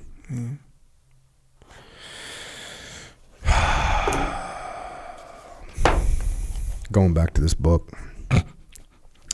Most Project 100,000 men were graduated from basic training, even if company commanders had to cheat to get them through. After leaving basic training, Project 100,000 men were sent to AIT, which is Advanced Individual Training, to learn infantry tactics, or if they were lucky, specialized skills such as radio telephone operator, RTO, props. Called the Moron Corps at Fort Polk, Project 100,000 men were, quote, pretty damn bad, recalled one officer. Somebody had to help them to get dressed in the morning. They couldn't understand what was going on. Another officer said lots of these guys just weren't fit to do a job. I had to help one buy a toothbrush and pack his bags so he could report to another duty station. Fast forward a little bit. Most of the 354,000 men of Project 100K went to Vietnam, with about half of them assigned to combat units, which is just insane. A total of 5,478 of these men died while in service, most of them in combat. Their fatality rate was 3 times that of the other GIs, though precise figures are unavailable. All of these tallies would be higher if we knew the number of deaths and injuries of substandard men who were not officially counted in Project 100,000, according to Colonel David Hackworth, hand salute, who fought in both Korea and Vietnam wars and became one of the most highly decorated warriors in American history. Project 100,000 was implemented to produce more grunts for the killing fields of Vietnam.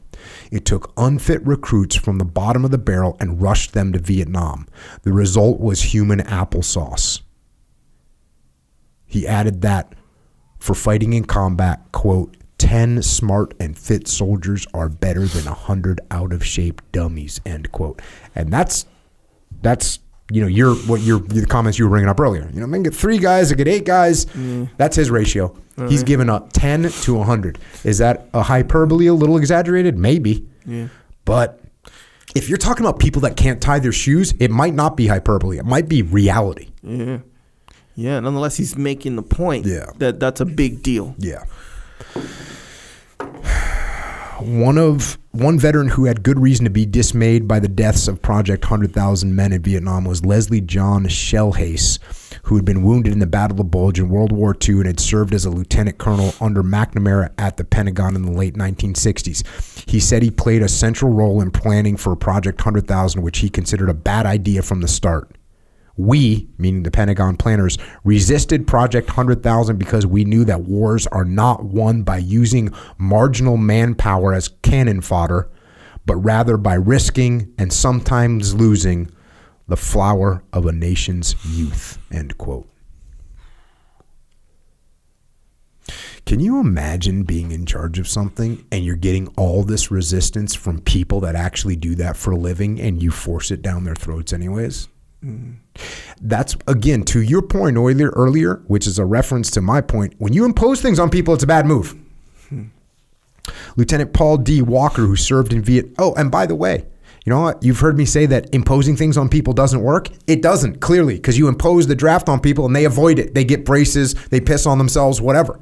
So you think, oh, well, we'll just draft it. It doesn't work. It doesn't work to impose things on people. Lieutenant Paul D. Walker, who served in Vietnam as a platoon leader in the Armored Cavalry of the 1st Infantry Division, wrote about the worst episode during his tour of duty. We had not seen a single enemy soldier in 2 days of combat operations, resulting in 3 killed, 10 wounded, and 3 vehicles destroyed. He blamed the 4 Project 100,000 men in his platoon who accounted for more than their share of casualties and accidents. He said that some of the Project 100,000 men were, quote, virtually untrainable and never should have been allowed into the military and certainly not sent into combat.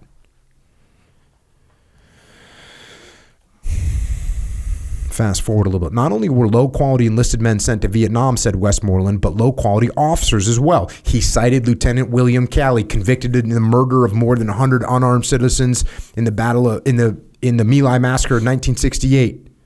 According to Arnold R. Isaacs, the Vietnam War correspondent for the Baltimore Sun, Calley, quote, flunked out of Palm Beach Junior College with 2 C's, a D, and 4 F's in his first year, and reportedly managed to get through officer candidate school without even learning how to read a map or use a compass, end quote. Marine Corps Colonel Robert D. Heinel said that the Army had to take Calley, quote, because no one else was available. His own attorney used Calley's low intelligence as a courtroom defense. The Army, he said, was to blame for the My Lai massacre because it had lowered mental standards. If it hadn't lowered mental standards, men like Calley never would have been commissioned. Richard A. Gabriel, who spent 22 years as a U.S. Army officer, says, quote, even the staunchest defenders of the Army agree that in normal times, a man of Lieutenant Calley's intelligence and predispositions would never have been allowed to hold a commission.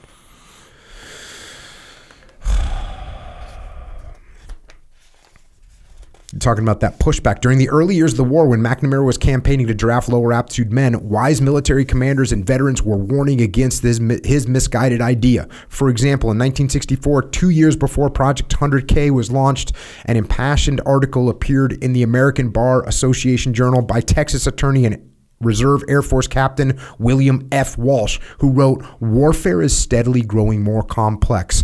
The day is past when an effective soldier need only the intelligence to point a musket downhill and obey an order. Don't fire till you see the whites of their eyes. Service in the armed forces today requires an alert, questioning mind, simply to master the technology of weapons and tactics. There is likely to be no room for the low IQ soldier, the warm body who cannot or will not cut the mustard. That man is going to get in the way of those who will have to do the job, end quote. This guy was hearing this. Despite such warnings, McNamara plowed ahead, and the results are disastrous. One of the biggest blunders of our Vietnam experience, said Lieutenant Colonel Charles L. Armstrong of the Marine Corps, was the Project 100,000 folly of taking on board marginally qualified individuals under the mistaken watchword of the infantry doesn't have to be real smart. Dumb grunt, however, is not a complete phrase. Dumb, dead grunt is. You don't have to be a Fulbright scholar. You don't have to be a Fulbright scholar to be a good rifleman. But you can't be stupid. To survive in combat, you had to be smart. You had to know how to use your rifle effectively and keep it clean and operable, how to navigate through jungles and rice paddies without alerting the enemy, and how to communicate and cooperate with other members of your team. Sad to say, many low-aptitude men were not smart enough to be successful in combat, and as a result, they were killed or wounded.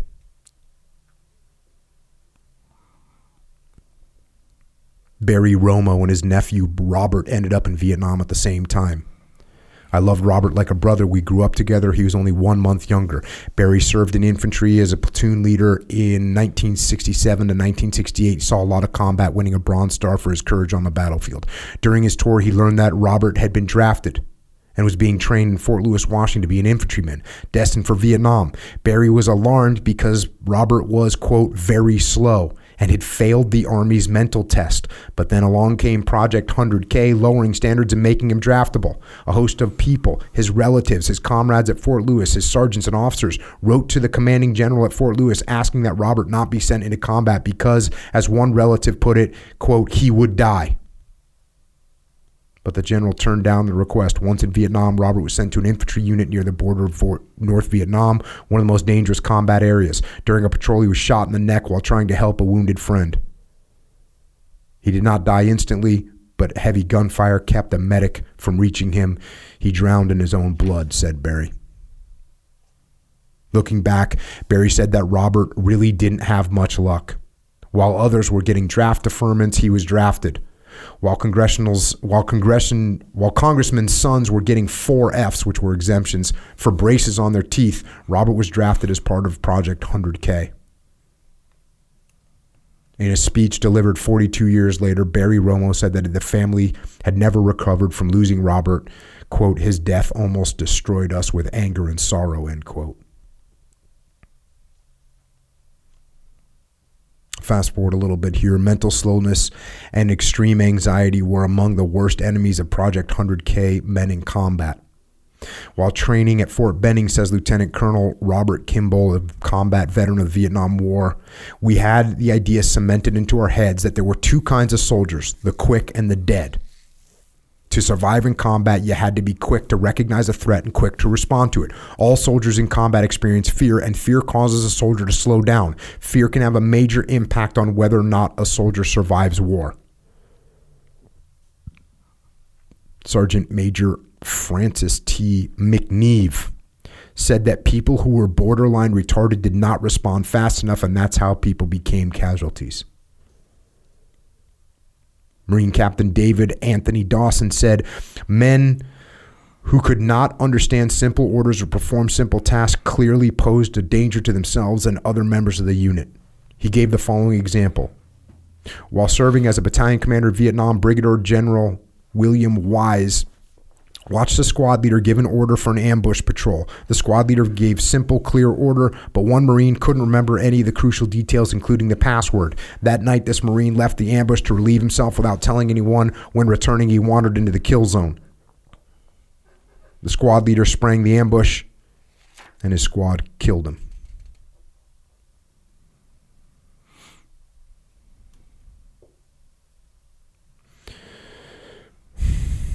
The dull-witted soldier, said Pentagon official Elliot Cohen, does not simply get himself killed. He causes the deaths of others as well. According to Chief Warrant Officer 4, William S. Tuttle, a Vietnam veteran, if you take someone with an IQ of 40 and give him a rifle, he's more dangerous to you than he is to the enemy.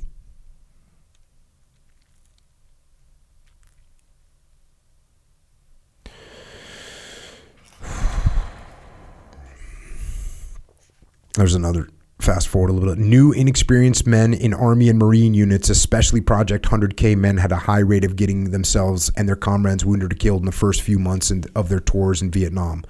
James R. Ebert found that 43% of Army fatalities happened in the first 3 months.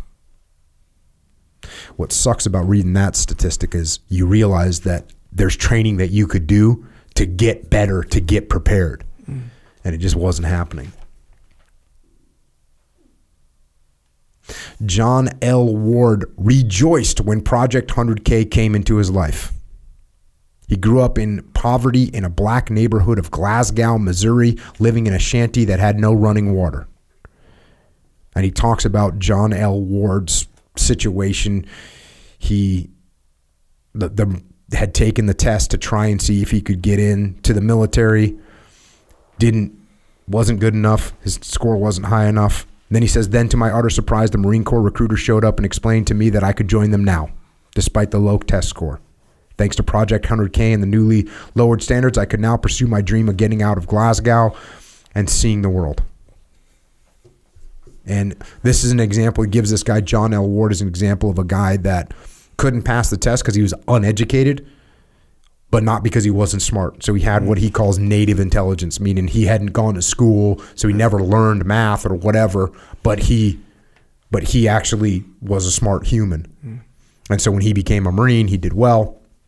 Ward became a proud Marine and quickly won a promotion to corporal. Unfortunately, his dreams were shattered in Vietnam. During the night of August 18th, 1968, enemy troops attacked and overran a Marine bunker at Phu Loc, killing 17 Marines and wounding many more. Ward suffered severe injuries, and he was returned to the United States for a long and painful recovery. After leaving the service with rank of sergeant, Ward spent 15 years just trying to survive his physical and mental torments.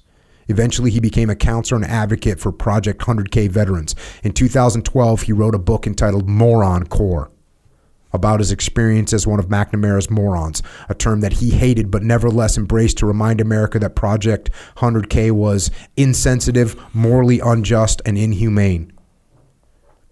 He stated that men who were accepted under McNamara's program served their country honorably. Even with our so-called limited abilities, we were willing to lay down our lives for our country. But the program was carried out in a morally shameful manner. Project 100K men were overrepresented in combat, and they died in disproportionate numbers. Those who managed to survive were, quote, thrown back into society without skills promised us. Many of the men were homeless and suffered isolation, unemployment, drug addiction, and medical neglect. Many failed to receive the assistance that they were supposed to receive from the U.S. Department of Affairs.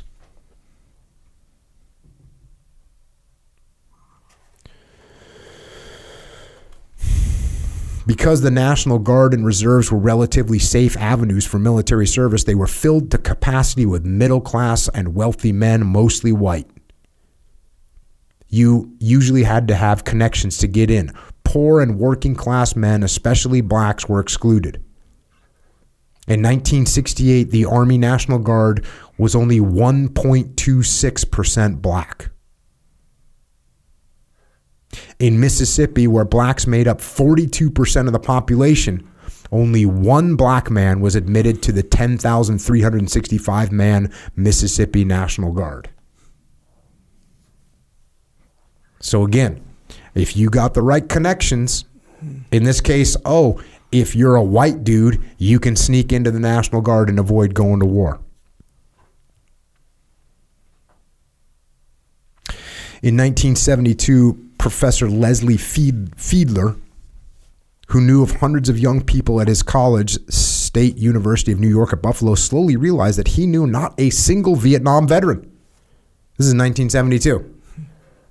I had never known a single family that had lost a son in Vietnam.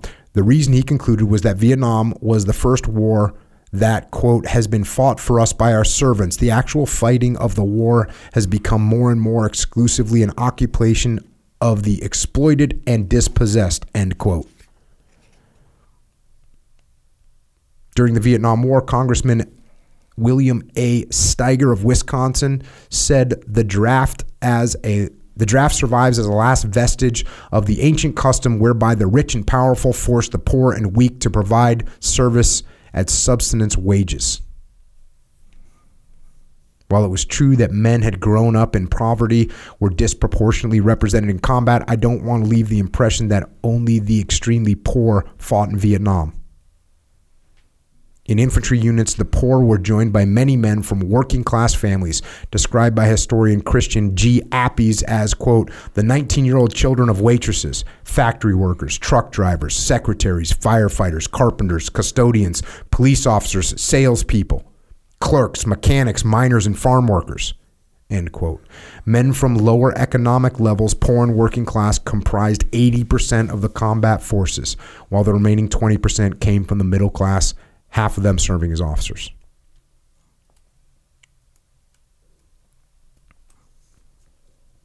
I think I have my answer next time somebody asks me about the draft. My answer is no, because this is the kind of government bullshit that goes down. Yeah, that's another one, right? Another reason why I mean, kind of rewinding back to why someone would dodge the draft in whatever way is, the straight up government is telling you got to work for them, probably lose your life or what, that's in your mind. That's what you're thinking, right? Like, or kill other people about, for reasons that you're not completely sure of. And then, yes, it's up to the government now, not you. Yeah. Government. That's imposed. It's imposed, man. Yeah. Humans don't like having things imposed on them. Here's the thing. Okay, so taxes, right? Yeah, we don't like taxes being imposed on us. No, we don't. Even though the idea of taxes makes sense. You're like, wait a second. The government has to function, all this stuff. And the government needs money to function and do all this stuff. So the idea of taxes. Yep. But just like the idea of, hey, if I pitch the draft to you like this, listen, we're at war. We need people. Everyone's going to have to serve. We're going to do a lottery. That sounds fair, right? Because that's what it was. It was a lottery based on what day you were born. So, hey, look, this is what we're going to do. If we're at a war, we need people. We're going to do a draft. We're going to do a lottery. If you get picked, you got to go. You'd be like, you know what? Don't really like it, but it seems like the fair thing to do. Cool, I'm down. Let's do the draft, right? Because that's kind of the pitch. But then you go, wait, I don't want my son to go. Well, send your son to college. Yeah. Okay, and then we work around the voting thing. I'm not work around the voting thing. That way we please the group that's going to get the most out of this scenario. Yeah. What would be your let's say hypothetically you need a draft scenario. Like basically the draft was a solution to this an issue, right? A problem. We need people or whatever. What would be your off the top of your head way to go about doing that? Well, first of all, I'm thinking that if I'm doing something where the only way I can get the people to come and fight is to force them, I'm doing something wrong. Yeah. It could be that I'm explaining to everyone wrong why this is important. Yeah. Which it's hard to explain to someone in 1968 that, hey, this is a threat to us. And why is that? Well, because it's far away. Yeah. And so if you can't explain that, maybe you need to rethink what your strategy is. People's egos get in the way. They get addicted to their plan. They believe their own bullshit. You get a guy like McNamara and all the people that surrounded him. It was ridiculous. And Johnson, same thing. Like these guys have. Johnson knew that we weren't going to win Vietnam halfway through, and continued to send troops there and continued to have Americans get killed. So you would have started just. Yeah, well, I mean, that makes sense. You would say that start with yourself first, like if you're in charge of the word, like start with the beginning first. Like, is this solution a real solution, or is it adding to another problem? If I can't articulate to my team why we need to do something, then I need to either develop my articulation more, come up with those reasons, make them clear to everyone so everyone goes, yeah, you know what, this is a rough solution, but it's the only solution. We get it. We're on board. Yeah. That's why you hear me talk. The amount of times that I ordered my troops to do something is zero. The amount of times I said, all right, listen, enough debate. This is what we're doing. Shut up. I never had to do that. Because if you can say, hey, listen, here's the goal that we got to get accomplished. Here's why we're doing it. I'm open to suggestions if you can think of a better way. If you can't think of a better way, what do you think of this idea? And everyone goes, yeah, it sounds pretty good. And there's people that freak out and get all scared, like, whoa, sometimes you got to just say shut up and do it too. You actually don't have to do that. You actually don't have to do that. Now, could we be in a situation in a gunfight where I'm like, Echo, go take that building over there? Yeah, that could happen. And you'll be like, cool, got it, boss. Or you'll be like, hold on, I can't take that building. There's enemy in it. I'll take this other one. I go, cool. But you understand what we're trying to do. So the idea of imposing things on people is wrong. It's wrong to impose things on people. When was the era of like the propaganda posters and all that? Was always. That even today. For Vietnam War? Today. Yeah, we make propaganda posters. Well, okay, so, but you know how like there was like a very distinct era. World War II is the one you're talking about. Yeah. Okay, so to me, and I don't know, what do I know? Pretty much nothing. But that being said, that seems like I see what they were doing there. I see what it's essentially a marketing campaign. which 100%. What do you mean essentially? That is a marketing campaign. I know, but sometimes you go past marketing into propaganda. Okay. Kind of a thing, and that's what I mean by it, of course. But you're right either way. Thanks. It feels like, and it's kind of a different way of it's a different way of saying what you said, where if you can't convince them that of a good reason to do this, then you're not. It's like something's up, right? Yeah, and here's the deal: like when you're in World War II and you're fighting the Nazis and the Imperial Japanese, it ain't a hard sell, bro. These people are trying to take over the whole world and impose darkness on it, and we got to go scrap. Yeah, that's what's about to happen. Yeah, so that's not a hard sell. That's why you have freaking lines. It's after September 11th. Yeah, lines around the recruiting. Tim Kennedy. Remember Tim Kennedy? He's like, yeah, I went down to join after September 11th. There's a liner. That's because it's real easy to see why we're doing this. Right. Well, what happened in Vietnam? In the beginning of Vietnam, it's like, okay, we're going to go fight these people. Then after a while, they're going, wait a second, what are they doing? Wait, why have we gone through? Because the South Vietnamese shuffled through 3, 4, 5 governments. We're going to help this government. Oh, well, now it's a new government. Now it's another government. Oh, now they're corrupt. This guy got assassinated. It's freaking crazy. And you start looking over there, wait, what are we doing? Mm. So as that stuff starts to build up, okay. And that's what pisses me off. Going back to this whole draft thing, what pisses me off is this. You hear me say this. If someone on the team doesn't like what we're doing, you need to raise your hand and say, hey, boss, we don't like what's going on here. Yeah.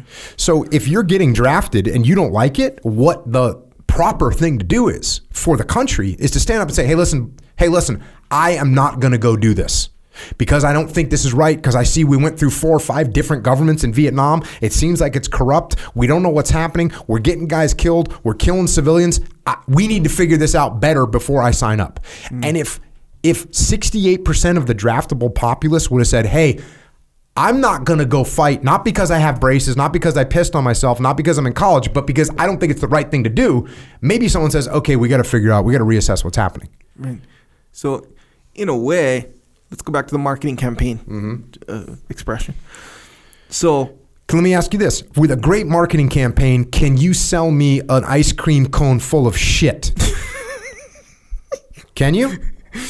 No, sir. I don't think I can, no. So if you're trying to sell me an ice cream cone full of shit, I'm not going to buy it. Yes, sir. So what you need to do is say, wait, my product is wrong.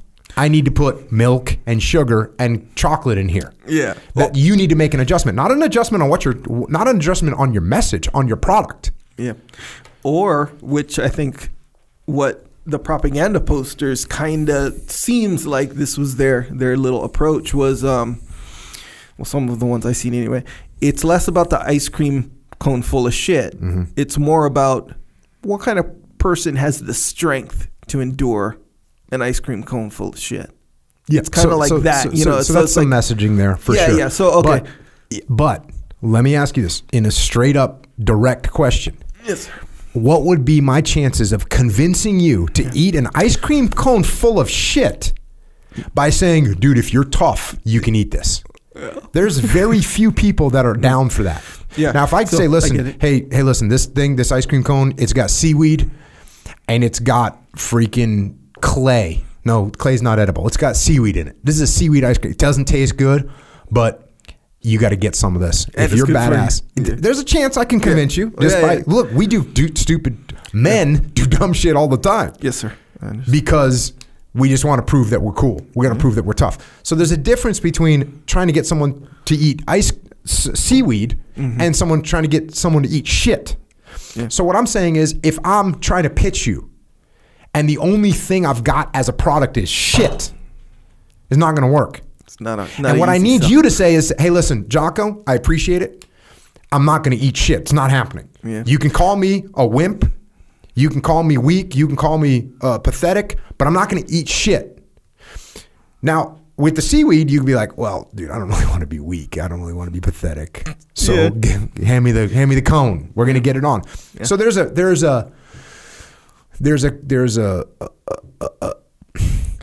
it's close, but it's not the same thing. Yeah, and essentially it's like you look at the after September 11th as an easy sell. Right, easy sell. Ice cream, there's a spectrum. Ice cream cone full of shit, hard sell. We'll say.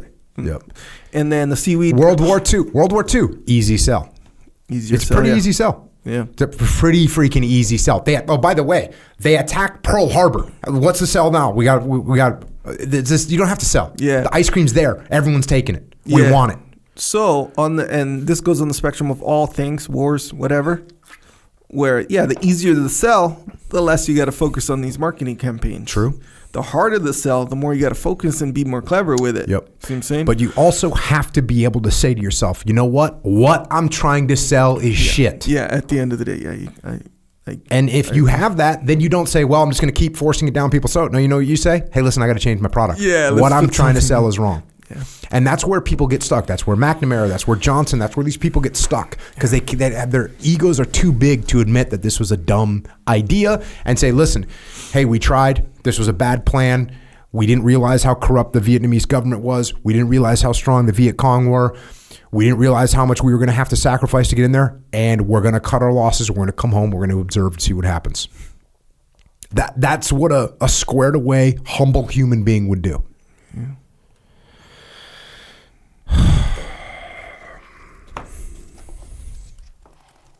Going back to the book, William Broyles, who commanded a Marine infantry platoon in Vietnam from 1969 to 1971, said it was not a privilege to be able to fight. It was instead evidence that one had failed to understand how to manipulate the system, as if anyone not smart enough to get a deferment or at least to get a job in the rear was too dumb to do anything but carry a rifle. Wayne Johnson, who served as a grunt in Vietnam, 1968, told me that his squad leader assigned, quote, one of McNamara's boys to walk point, and justified his action by saying, if anyone has to die, better a dummy than the rest of us. Johnson said it was unfair, I know, but none of us protested. While he was with the unit, he added none of the point men were injured or killed.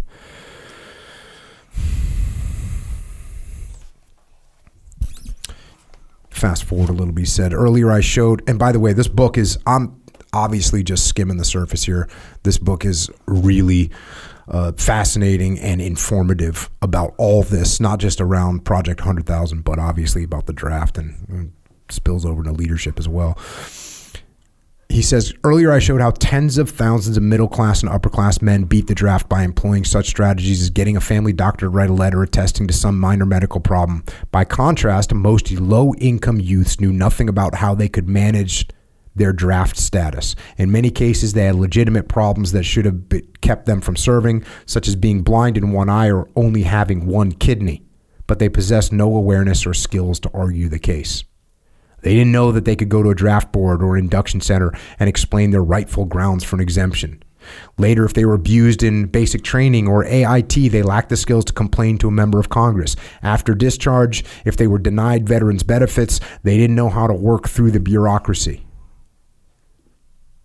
In my research, I found only one case of a Project 100K man or his family using the tools of protest and persuasion that middle-class citizens knew how to use. In 1969, a father in Oregon fought the Army's plan to send his son, whom he described as retarded with the mental age of a 10-year-old, to Vietnam as an infantryman. His mother said, "He's just a little boy. He'll be killed, sure." The parents generated publicity in Oregon newspapers and enlisted the aid of Congressman Wendell Wyatt and Senator Mark Hatfield. Because of all the negative publicity, the Army canceled the youth's assignment to combat in Vietnam and sent him instead to Germany to perform clerical tasks. That's only one case. And why? That's what he's pointing out, is somebody that's up in the freaking poor rural area doesn't even understand, oh, well, you can defer, you can try and get out of this. Or someone from the ghettos doesn't understand, oh, you can try, there's a way to get out of this. They haven't heard it yet. Going crazy. He says this, during my lifetime, in moments of extreme stress, anxiety, or panic, I have done things that are dumb and destructive. It is humbling and instructive to remember my own episodes of dysfunction when I consider the insane actions of some Project 100K men who were young, typically 19 or 20, and burdened with more anxiety and vulnerability than I will ever experience. That's a freaking great point.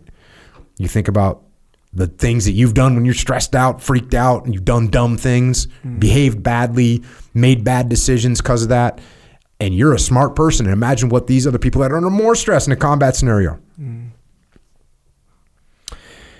In a study of intellectually disabled men at the mental hygiene clinic at the 67th Evacuation Hospital in Quy Nhon in a 6-month period, 2 Army psychiatrists found that Project 100K soldiers were referred for psychiatric help 10 times as frequently as other troops. Project 100K men, they said, seemed to have lowered stress tolerance and a relative lack of the usual mechanisms for coping with stress.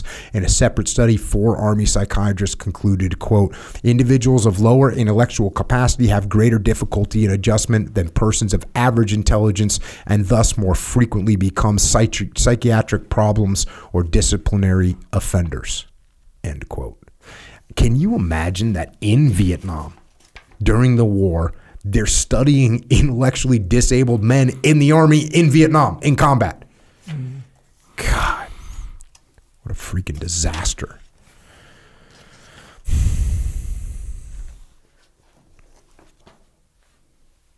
Jim Bracewell, a helicopter pilot who commanded an air cavalry squadron in the Mekong Delta in 1970, tells the story of Mike Sanchez, not his real name, who was a product of Project 100K and never should have been sent to a war zone.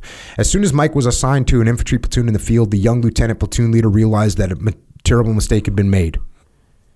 He requested that Mike be moved to a rare area. While the request was being processed, Mike, a simple young man who could neither read nor write, remained in the infantry platoon and was asked to perform beyond his mental capabilities. The platoon leader was very compassionate and tried to keep Mike under his wing, protecting him from ridicule from unfeeling soldiers. In return, Mike developed an intense loyalty to the lieutenant. One day, as the platoon moved through some rice paddies, the men came under heavy fire from the enemy and they ran for cover. As soon as they reached cover, Mike looked for his lieutenant. He couldn't find him. He frantically began calling the platoon leader's name.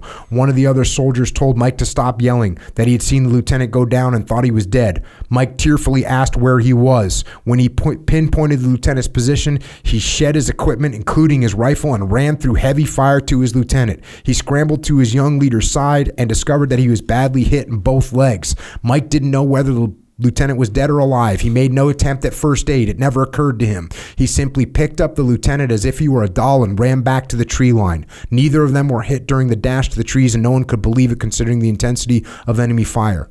They said the pattern of bullets hitting the rice paddy water all around him made it seem impossible that they were not hit. The lieutenant received first aid and a short time later was evacuated by a helicopter. He survived.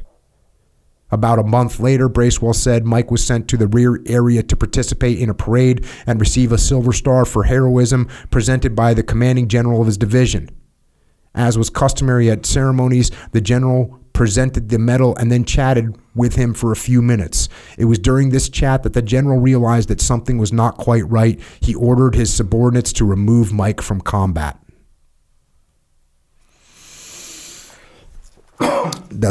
That kind of rings of like the Forrest Gump scenario, you know. And that section, there's some other good stories in there about just about guys that did perform, like even though they were not quite didn't have as much cognitive capacity, and then he's got a bunch of examples like that. Bottom of the barrel, this section's called. And recalling the day in 1969 when he reported to the induction center in downtown Cleveland, Ohio for his pre-induction exam, Mark Fruitkin said at that point in the war, they were taking just about anyone they could get. Misfits, flatfoots, the half-crippled, and the half-crazed. And so they had to get more people. They had 2 ways to get more people. Induction centers had a monthly quota for how many Project 100K men they could take. When they used up their quota, they were instructed to continue to take low-scoring men but not count them as part of Project 100K. In this way, thousands of additional low IQ men were brought into the ranks. 2, recruiters and induction centers were pressured to cast a wider net and bring in thousands of additional men who would normally fail to qualify for military duty. Men with health problems, physical defects, psychological disorders, criminal backgrounds, and drug and alcohol addiction. These second-class fellows, to use President Johnson's term, served a political goal. They spared healthier, wealthier men in the middle class from being drafted. Many military commanders lamented the skewed priorities that put playing politics ahead of creating a high-quality fighting force.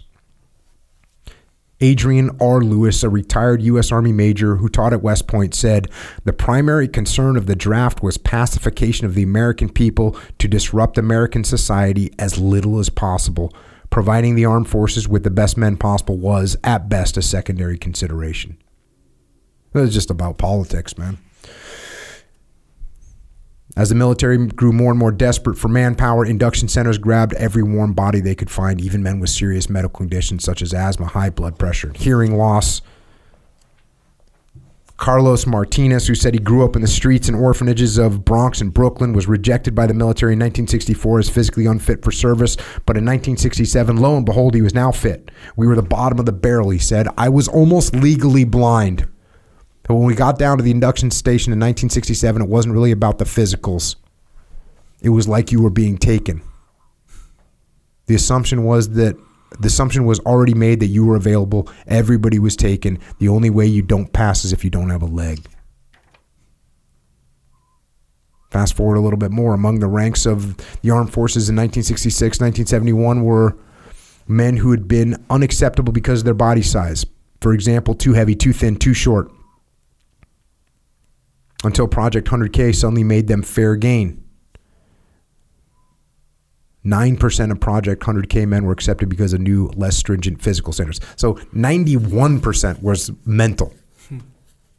But there was 9% that just lowered the physical standards. Because they were different, in quotes, these men were often harassed and given humiliating names. Overweight men were ridiculed with names such as fatty, lard ass, and porky. Excessively thin men, skin and bones, and tiny men, runt and midget. Army veteran John Ketwig tells of a trainee called Fatso at Fort Dix, New Jersey, who committed suicide after suffering horrendous cruelty at the hands of a sadistic sergeant. Once he had been a law student, said Ketwig. He had been called to do his duty. He had a wife.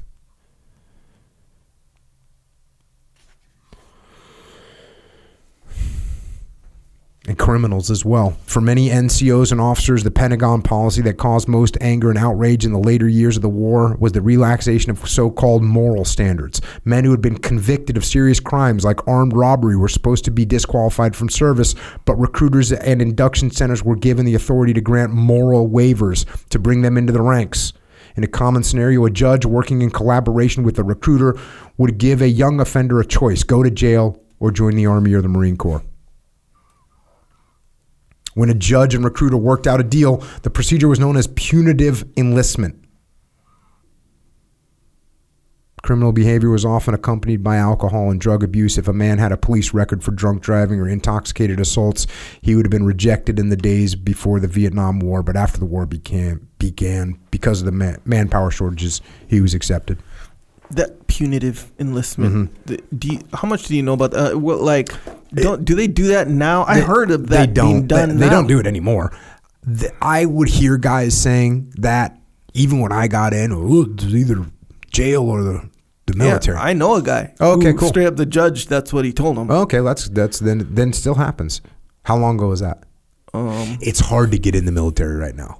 Yeah, it was before. I don't know. I don't know. But he is younger than me. Mm-hmm. So I know that. I guess it's a thing. I definitely knew people that told stories like that, but there's a lot of people, especially when you first get in the military, a lot of stories, you know. Oh, for real. Everyone was drafted to play in the NFL, but then they chose this, or everyone's a D1 football player or a Golden Gloves boxer, and there's a lot of stories you hear. Yeah. Or I was like thug, I was either come to jail or come here. So you hear a lot of stories. You don't know which ones to believe, kind of, when you first get in. Yeah, I believe this guy, I guess. I mean, yeah, I believe him, but who knows? I didn't grow up with him or nothing. So if you know the guy, and he seems legit, then maybe it's true. Yeah, yeah. But I'm just saying, when you get in the military, especially boot camp, there's a lot of people say a lot of weird stories, man. They make up a lot of stuff. Okay, to try and sound cool. Yeah. But we know that it did happen. I mean, clearly it had a name. That's the first time I'd ever heard that name, punitive enlistment. I never heard that before. Or maybe now it's less official, or something like that. Yeah. Yeah. Maybe it's less official now. I know it's harder to get in the military now. If you have criminal record, it's really hard to get in the military now. So, check. In the final years of the war, men who were violent, angry, or disturbed became a significant presence in the Army and Marine Corps. According to many officers, they were responsible for a serious breakdown of discipline in the troops of Vietnam. In 1971, Colonel Robert D. Heinel wrote in Armed Forces Journal, this is in 1971 he wrote this, "Our army now remains in Vietnam is in a state approaching collapse, with individual units avoiding or having refused combat, murdering their officers, drug-ridden and dispirited where not near mutinous." That's an assessment in the Armed Forces Journal in 1971 from a colonel, a full-bird colonel. According to Basker and Strauss, the most serious symptom of the crisis in discipline in Vietnam was fragging, real or threatened assaults on officers and high-ranking sergeants. The practice got its name from fragmentation grenade, which would be rolled into the area where an officer or NCO was sleeping. When it exploded, no fingerprints could be found. The target was often a leader who was hated because he was incompetent in leading men or excessively harsh in his discipline or overly aggressive in waging war, putting the lives of soldiers and Marines at unnecessary risk just so that he could gain glory and advance his own career. In addition to thousands of threats that were never carried out, there were confirmed reports of at least 800 fraggings or attempted fraggings in the Army and the Marine Corps. That's a lot, 800, with 86 men killed and an estimated 700 wounded. From fragging? Yep. Like killing and that's your own confirmed. Dude. Yep, that's confirmed reports. That's some turmoil right there. But this was probably only the tip of the iceberg, according to historian West Hyder. The true figure may never be known. Many officers felt unsafe simply because they were authority figures. During his second tour in Vietnam, Major Colin Powell, later a four-star general, said he was living in a large tent and I moved my cot every night, partly to thwart Viet Cong informants who might be tracking me, but also because I did not rule out attacks on our authority from within the battalion itself. Coming from Colin Powell. Captain Thomas Cecile, who was stationed at Cam Ranh Bay in 1970-1971, was so worried about attacks on his life that during his last month in Vietnam, he slept in the military intelligence bunker, and only his battalion commander knew where he was at night. Among Marines in 1968, fragging was a worse problem than illegal drug use, according to a team of Marine Corps historians who wrote that although the number of fraggings was relatively small, the knowledge that fraggings occurred often had a chilling effect on a leader's willingness to enforce discipline. And again, when your attitude is you're going to impose things on people and you're going to enforce discipline instead of lead and listen and collaborate to figure out how to execute things.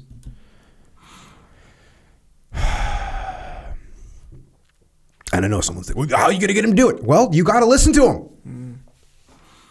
And I've actually done that. I did that my whole career. Most fraggings occurred inside camps while out in jungles and rice paddies. A different method was used by infantrymen who wanted to kill, quote, bad officers, according to Robert Nyland, the combat infantry officer quoted earlier. Sometimes an errant bullet struck an incompetent fool amid a firefight. Problem solved.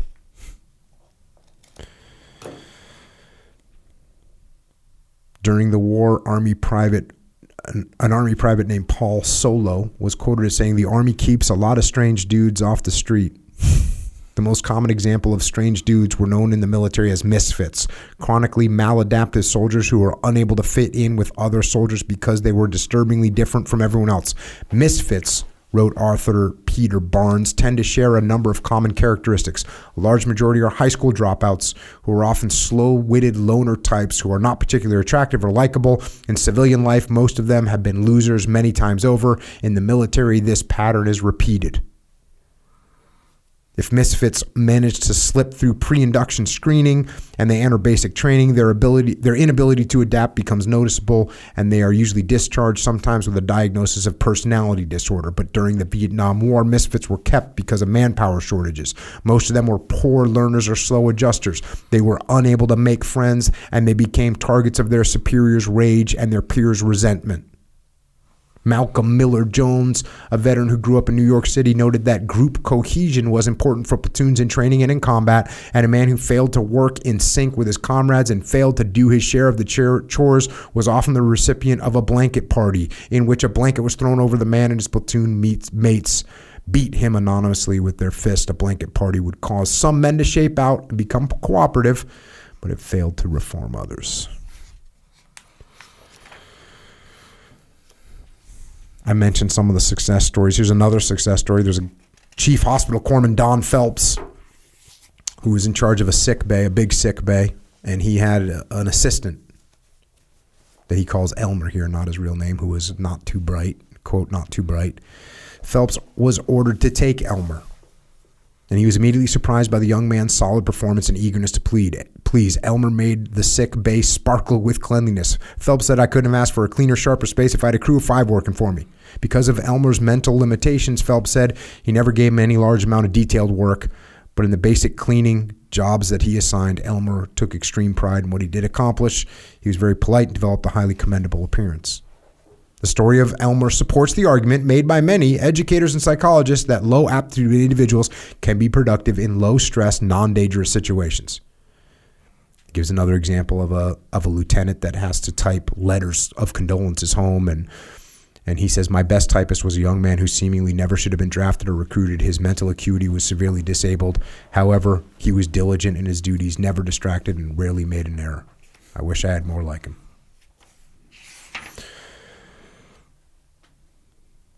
AWOL, absent without leave. The major illegality in the armed forces during the Vietnam War was absenteeism, AWOL, which is absence of less than 30 days, and desertion, 30 days or longer. During the entire period of the Vietnam War, says Basker and Strauss, there were approximately 1.5 million AWOL incidents and 500,000 desertion incidents. At the peak of the war in 1968, an American soldier was going AWOL every 2 minutes and deserting every 6 minutes. In 1970 alone, wrote Marine Colonel Robert D. Heinel Jr., the Army had 65,000 deserters, or roughly the equivalent of 4 infantry divisions. Whew. Project 100K men were more likely to run away than other soldiers. So AWOL is less than 30 days. And then that's desertion after that. Yep. And AWOL is absent without leave. Oh, yeah, because like leave is leave. how you go on. Yeah. Often their behavior stemmed from their personality and family history. These are 100K people that run away. Many of the men grew up in poor families, no father present, little or no education, lots of chaos and confusion. For some low IQ men, running away was a common response to stress and harassment. They failed to stop and ponder the many warnings they had heard throughout their time in the military, warnings of the dire consequences of going AWOL or deserting. They were told that AWOL or desertion would cause them to receive a less than honorable discharge, which would make it difficult to get a good job. Unfortunately, the concept of a lifelong stigma was too abstract to have any real meaning for them. The guy who had troubles usually had less intelligence, didn't think ahead. Most of these kids weren't bad; they were just dumb. It's coming from a battalion commander. There's a little uprising in the Presidio in San Francisco. They had like a prison there. October 11th, 1968, a prisoner named Richard Rusty Bunch, who's described by relatives as high IQ but severely depressed and suicidal, asked a guard, "If I run, will you shoot me?" He requested that the guard aim at his head, and then he skipped away. He'd gone 30 feet when the guard killed him with a 12-gauge shotgun blast in his back. The killing sparked a peaceful sit-down protest by 27 of the prisoners. Their spokesman tried to read a list of their grievances, but the prison commander, a 25-year-old captain, called in 75 MPs to encircle the huddled men together and order a halt to the protest. When the men refused, all 27 were seized and charged with mutiny. The charge was later reduced to willful disobedience of lawful order. In the following months, 3 men escaped to Canada. 2 were found guilty of lesser charges. 22 were found guilty with sentences ranging from 6 months to 16 years. But ultimately, none of them actually had to serve more than 1 year, thanks to the unfavorable publicity the Army received. You can influence what's going on. That's why I said, when you stand up and say, hey, this doesn't make sense here, this is what, no one agrees with this, you can actually gain support. Yeah. Yeah, and again, it kind of goes back in a small way, actually maybe in a big way, to that like marketing campaign idea. For sure. Know, where it's bad Yelp review. Yeah, all of that. It's all in play, right? So yeah, if the government or if you need people to fight your war, you better have a good marketing campaign. Mm-hmm. And it's either going to be an easier sell or a harder sell, whatever. That's that's on you, you know, and you got to sell it. Decisions you make. Yeah, fully. And if it's hard to sell things, you need to think about what you're doing. Oh yeah, it shouldn't be hard to sell things, bro. Yeah. Does people on my team not want to win? Yeah. And if they don't want to win, then we're not aligned, so we have a real problem. Yeah. But most of the time, we want to win. Yeah. And then so and the shoe's kind of on the other foot as well. If it's like, hey, government is not selling me, they're trying to impose. So hey, let me market to why we shouldn't, why we don't have to do this, you know. And boom, you get that support. You get an effective, successful marketing campaign. Mm-hmm. Man. Unless your marketing campaign gets banned. Then you can market against them banning your campaign. Yeah. You see what I'm saying? Yeah. But yeah, that's a little tricky these days. That makes it hard for sure. Bad paper. Bad paper is when you get less than honorable discharge. Or other than honorable. When it was time for Project 100K men to leave the military, many of them received a heavy blow. Slightly over half of them, 180,000. So there's only 360,000 of these people. 180,000 of them were separated with discharges under conditions other than honorable. A stigma that made it hard to get good jobs because many employers would not hire veterans who failed to produce a certificate of honorable discharge. They were often barred from veterans' benefits, such as health care, housing assistance, employment, and counseling. Some of them became chronically homeless and troubled. Although some bad paper vets have been guilty of serious offenses, most have been accused of minor offenses related to the stresses of military life in combat: AWOL, missing duty, abusing alcohol or drugs, or talking back to a superior. There was a cruel irony in the less than honorable discharges. Millions of men who beat the draft legally by going to college or getting braces, etc., suffered nothing. In fact, they held an advantage over men who served. They got the first crack at jobs, compiled seniority and experience. Even the draft dodgers who fled to Canada and Sweden got amnesty from Presidents Ford and Carter. But not McNamara's bad paper vets. Unlike the articulate, politically astute war resistors, they had no one to lobby for them. And then he talks about one guy that, Bill Daniel of Nashville, who'd been an Army recruiter in 1967. When he was interviewed 35 years later, he was still bitter about the approximately 100 McNamara's morons he had personally recruited in the slums of Cleveland, Ohio during the war. It didn't really sit too good with me, he said. But when you are told to do what to do in the military, you know what you do what you were told to do. They never should have been in the military. Many of the low aptitude men that he and his fellow recruiters signed up were either killed in combat when they left the Army. They were departed with less than honorable discharges for such offenses as going AWOL, insubordination, or bedwetting. You take a man who can't read or write, he said, he never knew about deferments, he comes from the ghetto, and he may not want to take orders, and you send him by the most expedient means necessary into combat. That's only going to lead to failure. Fast forward a little bit, several veterans counselors in the 1980s told me of similar experiences with low IQ Vietnam veterans. When review boards were asked to change a discharge from undesirable to general, the uniformed officers who were compassionate toward Project 100K men would approve the change. So you got people trying to get these bad discharges changed, and the military uniformed officers like, yeah, we need to give these guys a break. But they would be overruled by civilian superiors who regarded men who had gone AWOL as slackers who deserved no mercies. In an absurd turn of events, some of these civilians who viewed themselves as upholding military tradition had been draft avoiders during the Vietnam War. It was infuriating to see these officials kick the very men who had served in their stead. So here is the verdict. Kind of puts out some word on McNamara's plan. At the dawn of Project 100K, Robert McNamara boasted that the program would, quote, salvage the poverty-scarred youth of our society at the rate of 100,000 men each year. First, for 2 years of military service, and then for a lifetime of productive activity in civilian society, end quote. Despite the soaring optimism, Project 100K became known as McNamara's Folly. It was a failure, bringing more suffering than redemption, though some Project 100K men did well in the service, passing basic training and going on to productive military assignments.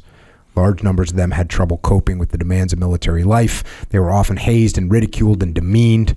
It was ironic that McNamara, in one of his speeches extolling Project 100K, said, "I have directed that these men shall never be singled out or stigmatized in any manner." End quote. And then he puts, somehow his order never worked its way down to company level. Some veterans of Project 100K were psychologically devastated by the war. Dr. John Wilson, a psychologist at Cleveland State University who spent several years studying Vietnam veterans' emotional problems, estimated that thousands of Project 100K men who had served in Southeast Asia were so severely messed up that they couldn't function in society. When I say severely messed up, I mean they can't hold jobs, raise families, and cope with day-to-day living. McNamara had predicted that life after they returned to civilian world, Project 100K men would have an earning capacity, quote, 2 to 3 times that it would have been had there been no such program. After the war, however, a follow-up study on Project 100K men showed that in the 1986 to 1987 labor market, they were either no better off or actually worse off than non-veterans of similar aptitude. So much for McNamara's rosy prediction. In 2014, when many Vietnam veterans were entering their retirement years, a study funded by the Department of Veterans Affairs estimated that more than 283,000 veterans still suffered from post-traumatic stress disorder, which was characterized by disabling flashbacks, hyperarousal, and sleep problems. The study's key takeaway is that for some, PTSD is not going away, said William Schlagler, a lead scientist on the study. It is chronic and prolonged. For veterans with PTSD, the war is not over. The study found that low IQ veterans were more likely to suffer from PTSD than high IQ vets. Project 100K and McNamara's other failures in the war wrecked his reputation. At first admired for his intelligence and analytical prowess, author Thomas Sticht wrote, McNamara later became one of the most hated men in America by the officers and enlisted personnel he had led. One officer, angry over the abuse of mentally limited men in the armed forces, even confronted McNamara in public. At a conference in Washington, D.C., as McNamara touted the virtues of Project 100K, an Army psychologist who was treating psychologically afflicted Vietnam veterans at Walter Reed Army Medical Center stood up and spoke out. Although McNamara was a mere captain, Dr. Walter P. Nake, K-N-A-K-E, told McNamara, "What you're doing is wrong." And by the way, Dr. Walter P. Nake, I looked him up. He's alive, and if he wants to come on the podcast, he's invited. Did McNamara ever express regret over Project 100,000? Biographer Deborah Shapley says that to the very end, he refused to apologize or admit error. McNamara wanted to believe that Project 100K was a universally successful program, but his self-congratulation was at odds with the verdict of most scholars and other observers.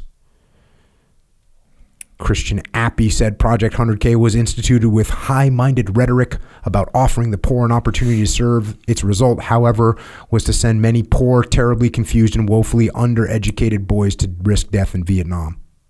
Annie P. Baker, a history professor at Wheaton College, said Project 100K, or McNamara's morons as the cruel joke went, was a disaster benefiting neither the men nor the armed forces. Jacob Hellebrun of Georgetown University said McNamara's experiment in social engineering had the most awful results, including ridicule in training camps and death in Vietnam. Samuel F. Yeat, a professor at Howard University, said that instead of preparing impoverished young men with skills for a better life, Project 100K was little more than express vehicle to Vietnam. Denouncing McNamara for his intellectual arrogance and duplicity, Myra McPherson, author of the Vietnam classic Long Time Passing, called Project 100,000 a shameful brainchild and one of the most heinous acts as one of his most heinous acts as chief architect of the war. On the last day of 1971, Project 100K was officially ended, and in July of 1973, the draft was replaced by the all-volunteer force. Passing the AFQT was raised from the 10th percentile, IQ of 72, to the old standard of the 31st percentile, IQ of 92. So they shut it down. But he goes to point on that this kind of thing still happens. He says in 1976, Charlie Wilson, congressman from Texas, testified at a hearing about the death of one of his constituents, Lynn McClure, who was a 20-year-old young man from Lufkin, Texas, who had a history of non-success, who was mentally retarded, who weighed 115 pounds, somehow got into the Marine Corps and was severely beaten during basic training and died as a result of those injuries without regaining consciousness. In Tulsa, Oklahoma, 1976, a 25-year-old man walked out of a state mental institution where he'd lived for 14 years and wandered into an Army recruiting station. He had been diagnosed as having what today is called Down syndrome, was labeled severely retarded.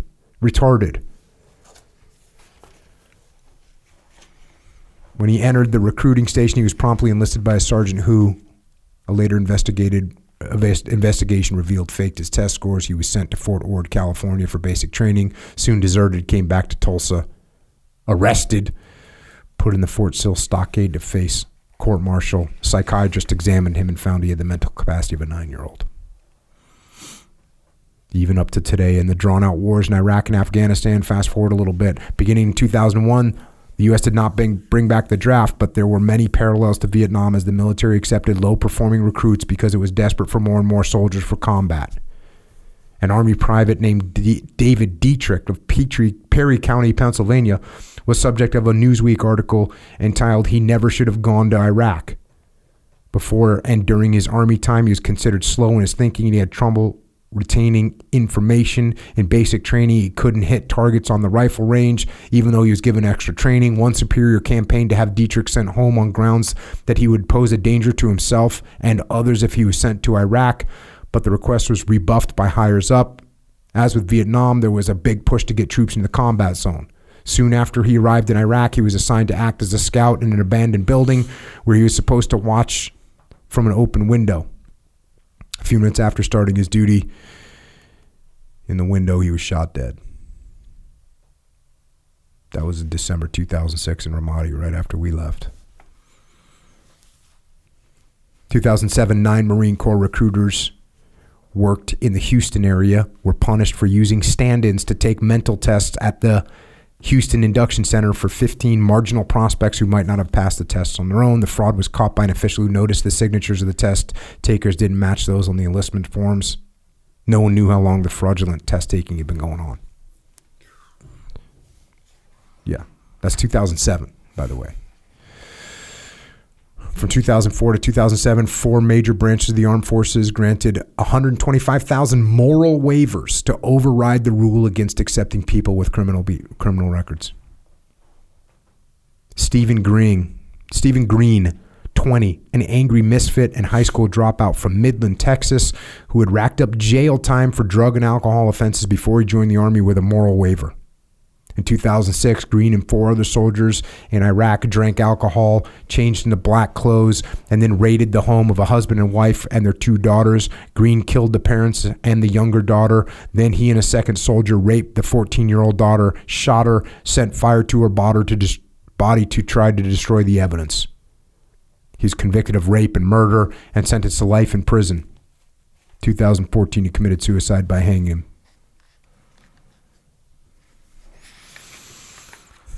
But why is that guy in the military?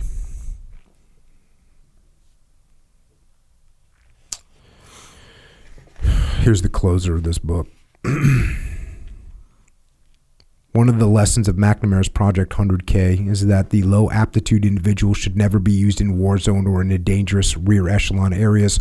Putting their lives at risk is cruel and immoral, and on sheer practical level, it degrades the effectiveness of war efforts. The least intelligent among us should never be viewed as expendable units of manpowers, but as our fellow sojourners on this fragile earth, deserving respect and compassion and gratitude for the contributions they make to our families and our society.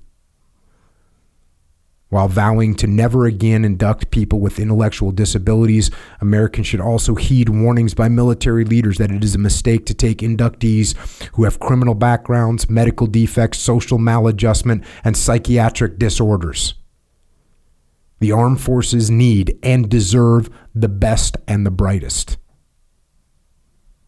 One of the wisest quotations that I recorded earlier in this book comes from Lieutenant Colonel Leslie John Shellhace, a World War II veteran who helped create Project 100K, but who was strongly opposed to sending the men into combat.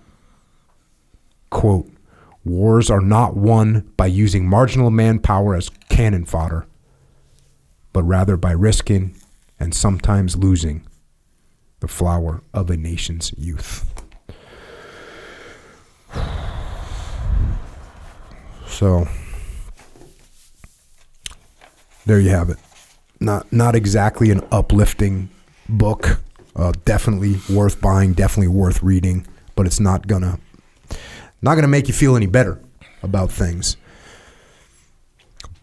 And then why read it? What do we take away from it? Why are we talking about it on this podcast? Because what can we learn from it? That's the thing. What can we learn from it? And I think one of the big things we can learn from it is you have to push back. You have to question. You have to question authority. Authority's not always right. Just because someone is in a position of authority doesn't mean they're right. And in fact, an indicator of them not being right is when they impose things on you. That's an indicator that they're not right. If you have to impose something on someone, it's an indication that what you're doing is not right. And if you're having something imposed on you, that's an indication that whoever's imposing on you is not right. Or at least they're not confirmed. Because if I have to impose something on you, why? Why? If I can't explain to you how this is going to help you, help your family, help your community, help your country, if I can't explain that to you, and the only way I can get you to do something is by imposing on you, there's a good chance it's wrong. So, again, back to my earlier emotional reaction to the draft dodgers, right? But I understand it. Once I took a step back, you understand. Look, I understand it. Does it still make me angry that there's people that look? Can you imagine watching again, I'm going to get emotional, but you watch your neighbor go off to war while you stay at home? Yeah. Like there's something wrong with that picture. So from that level, I can't understand it, can't agree with it. When you start looking at it from a level of, this is being imposed on the country, and the leadership can't explain why it's happening. And they're trying to sell it to us, and they can't even sell it to us. They can't. So they have to impose.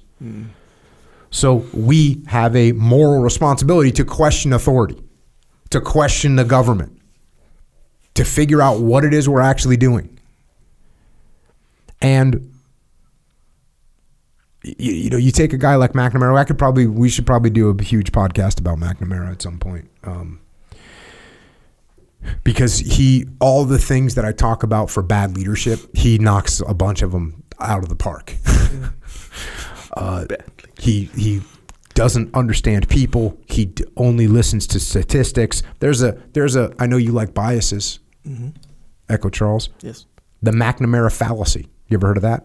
No. The McNamara bias. Mm-mm. That's when you just go off of statistics. You just look at the numbers and you make a decision based on your quantitative observations, and that's it. Based on the metrics. Hey, the metrics say this. That's what we're doing. Right. It's a fallacy. Doesn't account for emotions. Doesn't account for personalities. Doesn't account for the human side of things. And it doesn't work. So we can learn about leadership by reading this book. And we can learn clearly that we also have a moral obligation to protect people that are weak, protect people that are mentally and physically disabled. And we need to be empathetic to other people to understand where they're coming from. Like you read about some of those leaders in this book where, the platoon commander took the McNamara 100K soldier, took him under his wing, protected him, took care of him. And there's a bunch of examples in there like that. Don't put people into positions that they cannot handle. And I'm not talking about don't push people, but don't put them into situations, especially if they're going to be hazardous to them, where they can get hurt or killed if they haven't been trained, if they're not capable of doing that thing.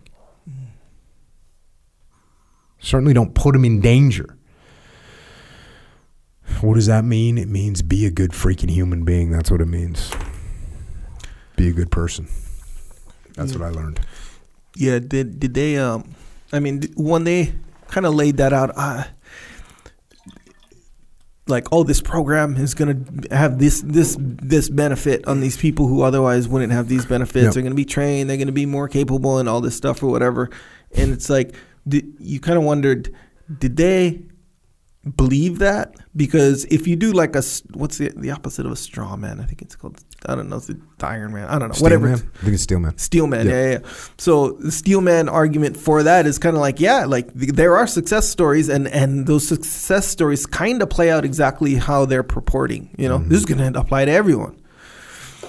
But like I said, it's not a vacuum and it's not, people are different. And when you kind of take it as a whole, the reality sets in where it's like, no, man, this is going to leave people straight up dead, confused, freaking worse off, just because all of the unintended consequences. But you wonder, I wonder if that was on purpose, that they're kind of like, oh, yeah, maybe all these other consequences, or did they really kind of think that? Yeah, you could see that McNamara is surrounded by yes men. So here's the thing. I might believe something, but I'm surrounded by people that be like, hey, Jog, that might not be the best idea. And I'll even say that myself. Wait, are we really going to take a kid from some rural area that's got a 4th grade education, that's got an IQ of 60, and we're going to turn their lives around? Or take some kid from the inner city ghetto and all of a sudden, the inner city ghetto kid with an IQ of 64 is going to be like, oh, great, I'm looking forward to following orders and peeling potatoes in the U.S. Army. We overlay our thoughts on the people that we have no idea what they're like. Yeah, and that's the point right there where you have no idea. You're over here. Oh yeah, this guy's gonna be more capable. Well, how do you know? Even I'm not saying no one's gonna, but then you're accounting for so many people, so many different types of people. By the way, and you're assigning one solution. You're also assigning your values and your perspective to a bunch of other people. Yeah. Yeah, that's the worst part. You're assigning your values and your perspective to a bunch of other people, which is a freaking massive mistake. Well, of course they're going to get on board. Of course they're going to get on board. Yeah. It doesn't happen. When you see that with your kids. You'll be like, man, so many kids would I kill for the opportunity to do this? Yeah. You're like, man. You're imposing your values and your perspective on other people, and it doesn't work. I'm sure McNamara's like, hey, this is, Johnny from wherever, this rural area in the middle of nowhere, whose main goal in life is to freaking work at the service station. Yeah. Because he likes cars. Yeah. That's a good that's a good point with the kids, right? So I remember my brother was talking to my daughter, and he was doing some math problem, on the thing. Oh, yeah. And he's all into it, and then you can tell she was kind of bored with it. And she's like, oh, let's do something else or whatever. He's like, no, math is fun. And then me and my wife are looking at each other what the hell is this guy talking? Who does he think he's talking to? 8-year-old girl is going to be like, yeah. Yep. And there's a small population of the world that think it's fun. Yeah, maybe. Yeah, exactly. She ain't one of them. and Jay Charles is not going to be able to impose his perspective on her. Oh yeah. So that's another good thing to be very careful of that McNamara can teach us. Because in his mind, everyone's just thinking the way he's thinking. And he's surrounded by a bunch of yes men that are saying, yeah, of course, little Johnny in the rural area, or this kid down in the ghetto, Johnny in the ghetto is going to be just down for the cause. Oh, yeah, they're going to be capable. Wow, what a great opportunity. Right, great opportunity. Yeah, oh, you're going to send me to freaking Army boot camp? That sounds like a great opportunity. Thank you so much for this educational opportunity. Yeah. And thinking he's all benevolent. It's a good question that you posed. Did they actually believe that, or was that just propaganda? It's a good question. My guess is they believed it. Yeah, they had especially to believe in the beginning. But the thing is, the army guy, the uniformed army people saying, dude, no, bad call, not going to work. Then again, think about it, because you could see like one of these people, especially if you're used to just like handling people on that with that kind of numbers. You know, we need 1,000 guys here. We need 10,000 guys here. Like, who are we gonna put? Like, you're not dealing with actual human beings anymore in your head. You're like, bro, get the guys who don't have nothing to live for.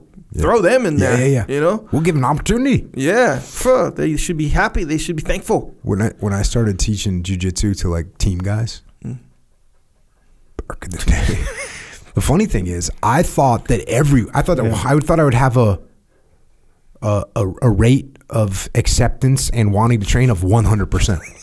I bet everybody, hey, when I show this to you, you're going to 100%, I'm going to, well, how am I going to do this? How am I going to train all these guys all the time? They're just going to want to train. I'm going to have to do it in the morning. I have to do it at night.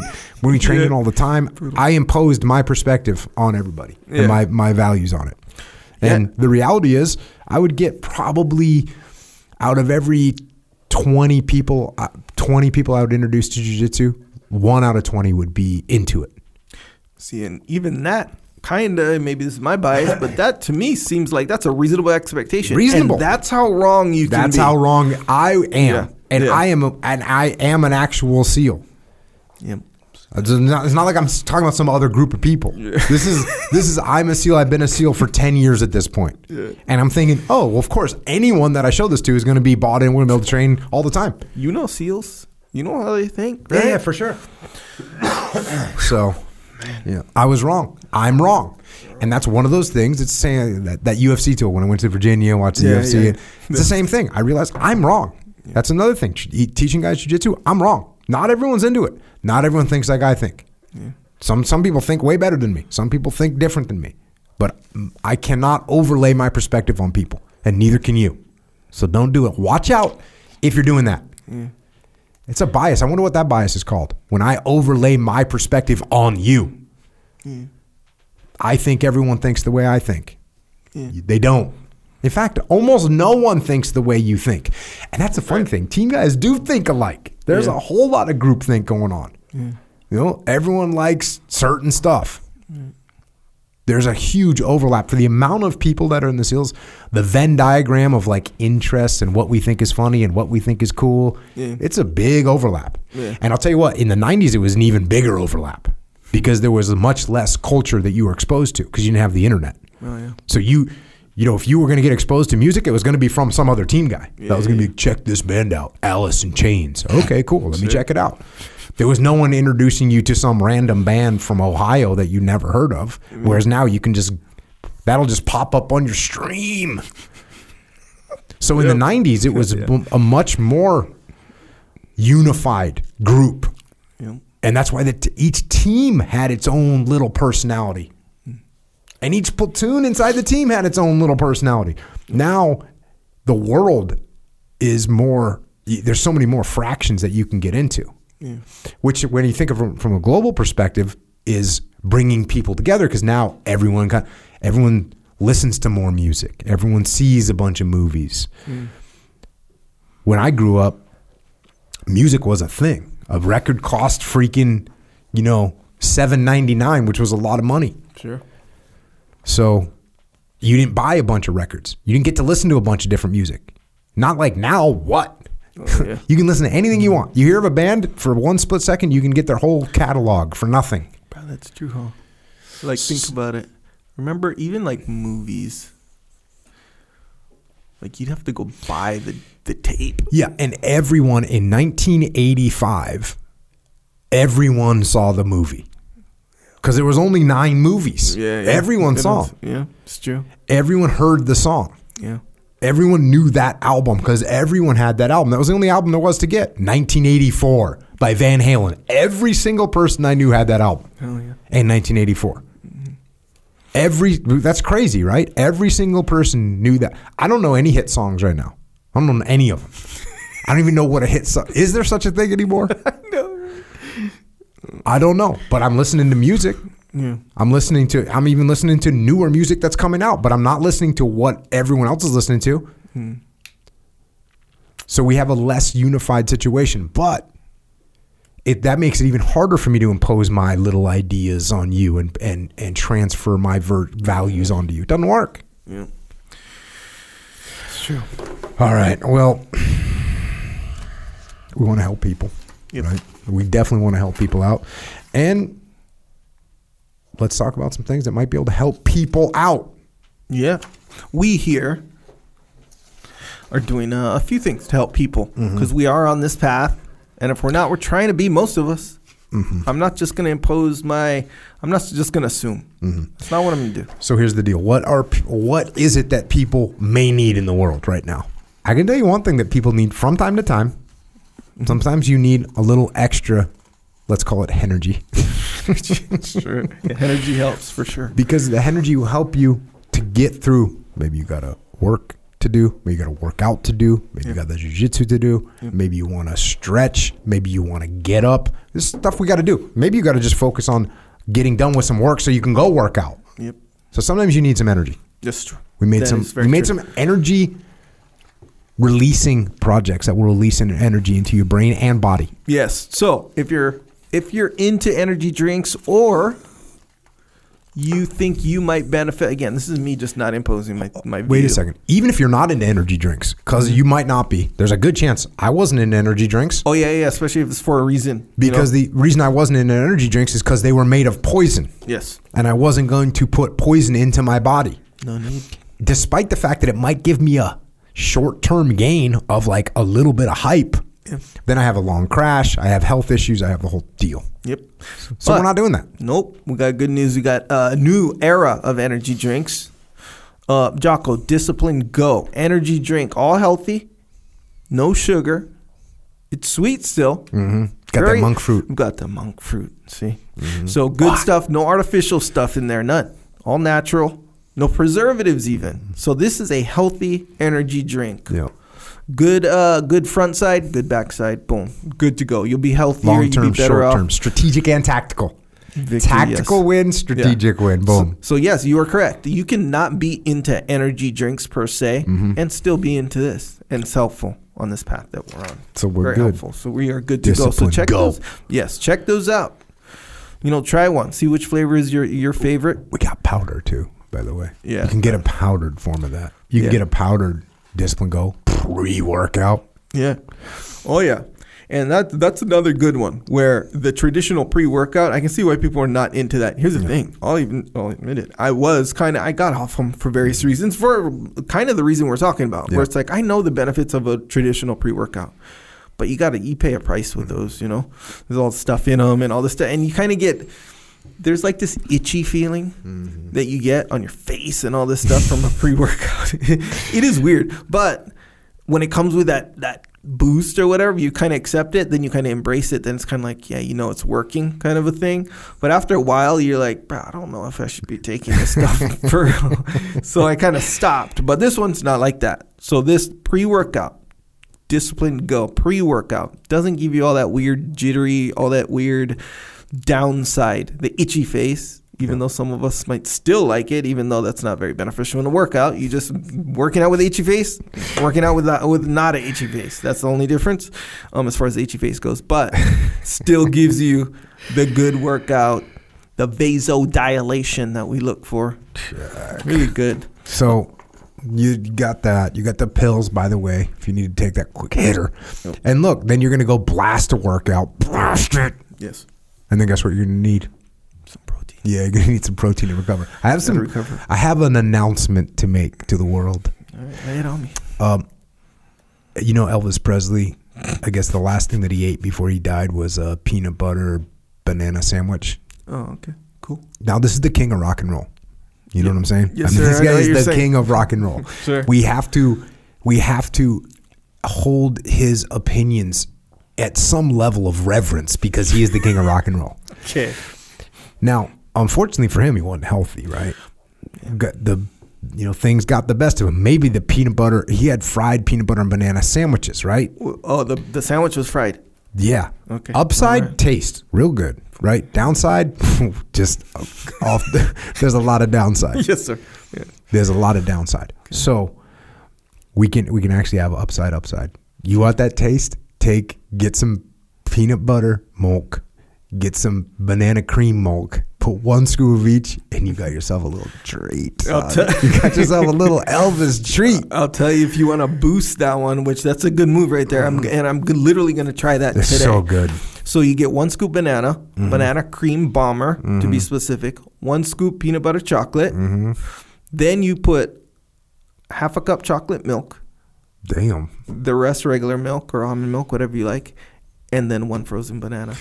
See what I'm saying? Oh, and 1 scoop peanut butter. But this is untested, what you're talking about. This is my hypothesis, yeah. Before you do that, try what I just said. Yeah. Mix your fluid of choice, almond milk, coconut milk, Yeah. what's the other one? Oat milk, I guess. Hell yeah. Or dairy milk. Or regular cow's milk. Just try 1 and 1 and tell me what you think before you go crazy. Before you're out there getting chocolate milk down the store, getting Tulsi's banana out the freezer. I'm an advocate of getting because it's one of those things where you have like the perfect base because you don't need anything additional. You don't need it's perfect as far as like just enhancement. Oh, it's like a video that you make. Yeah, something like that. Yeah, exactly. So yes, perfect, best tasting protein that there is. Really? Check. So boom, that's gonna help you out. Get yourself some Get yourself some mobility and joint health. Right. That's where we got the joint warfare, the krill oil. Yep. Go read reviews of either one of those two to see what's up. Yeah, it's true. Yep. Also, immunity. You want that immunity. You do. Yes, we do want the immunity. So immunity and joints, by the way, is one of those things where, man, until it gets compromised. Yeah. We might not think about it all the time, but boom, you got to stay ahead of that train right there. Yeah. So yes, vitamin D3 and a product substance capsules called Cold War. Mm-hmm. Oh man, those will keep you out of a jam for sure. Keep you out of the jam. Also, you got kids. Get some more of your kid milk for those kids. We don't want to poison our children. No. Seems obvious. You wouldn't even think you'd need to say that. And yet go to the store and look at what people are buying to feed their children. Yeah, they're going to feed their children poison. Don't do that. Get them some Warrior Kid milk. By the way, they're super stoked. Only product this is the most unified product where the parents want it as much as the kids. The kids want it as much as the parents want them to have it. Because your kid's like, oh, I want my kid to be strong and healthy. Cool. And the kid's like, I want something that tastes awesome. Cool. Warrior Kid milk. Brad, you probably are kind of past this. You've probably been out of this game for a while. But getting little kids to like eat their dinner, right? Or eat their whatever. And then the kid being like a picky eater or whatever, right? So that's like a challenge. I'm a picky eater. I'm still in that game for years. But that can be a challenge with the kids. You just want to get them fed into bed. You don't want to starve your kids, and then you're not going to force feed it. So it becomes a thing, right? So sometimes the easy path, right, is to be like, you know what? Let me just get him something that tastes good and get this food down him, and he's not starving or whatever. She's not starving.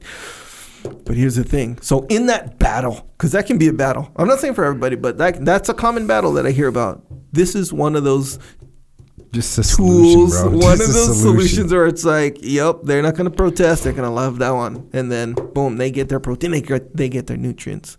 Perfect. Everything we're talking about, you can get it at JockoFuel.com. You can also get some tea if you need some tea, some Jocko White tea there. Yep. JockoFuel.com. If you subscribe to any of these things, you get free shipping.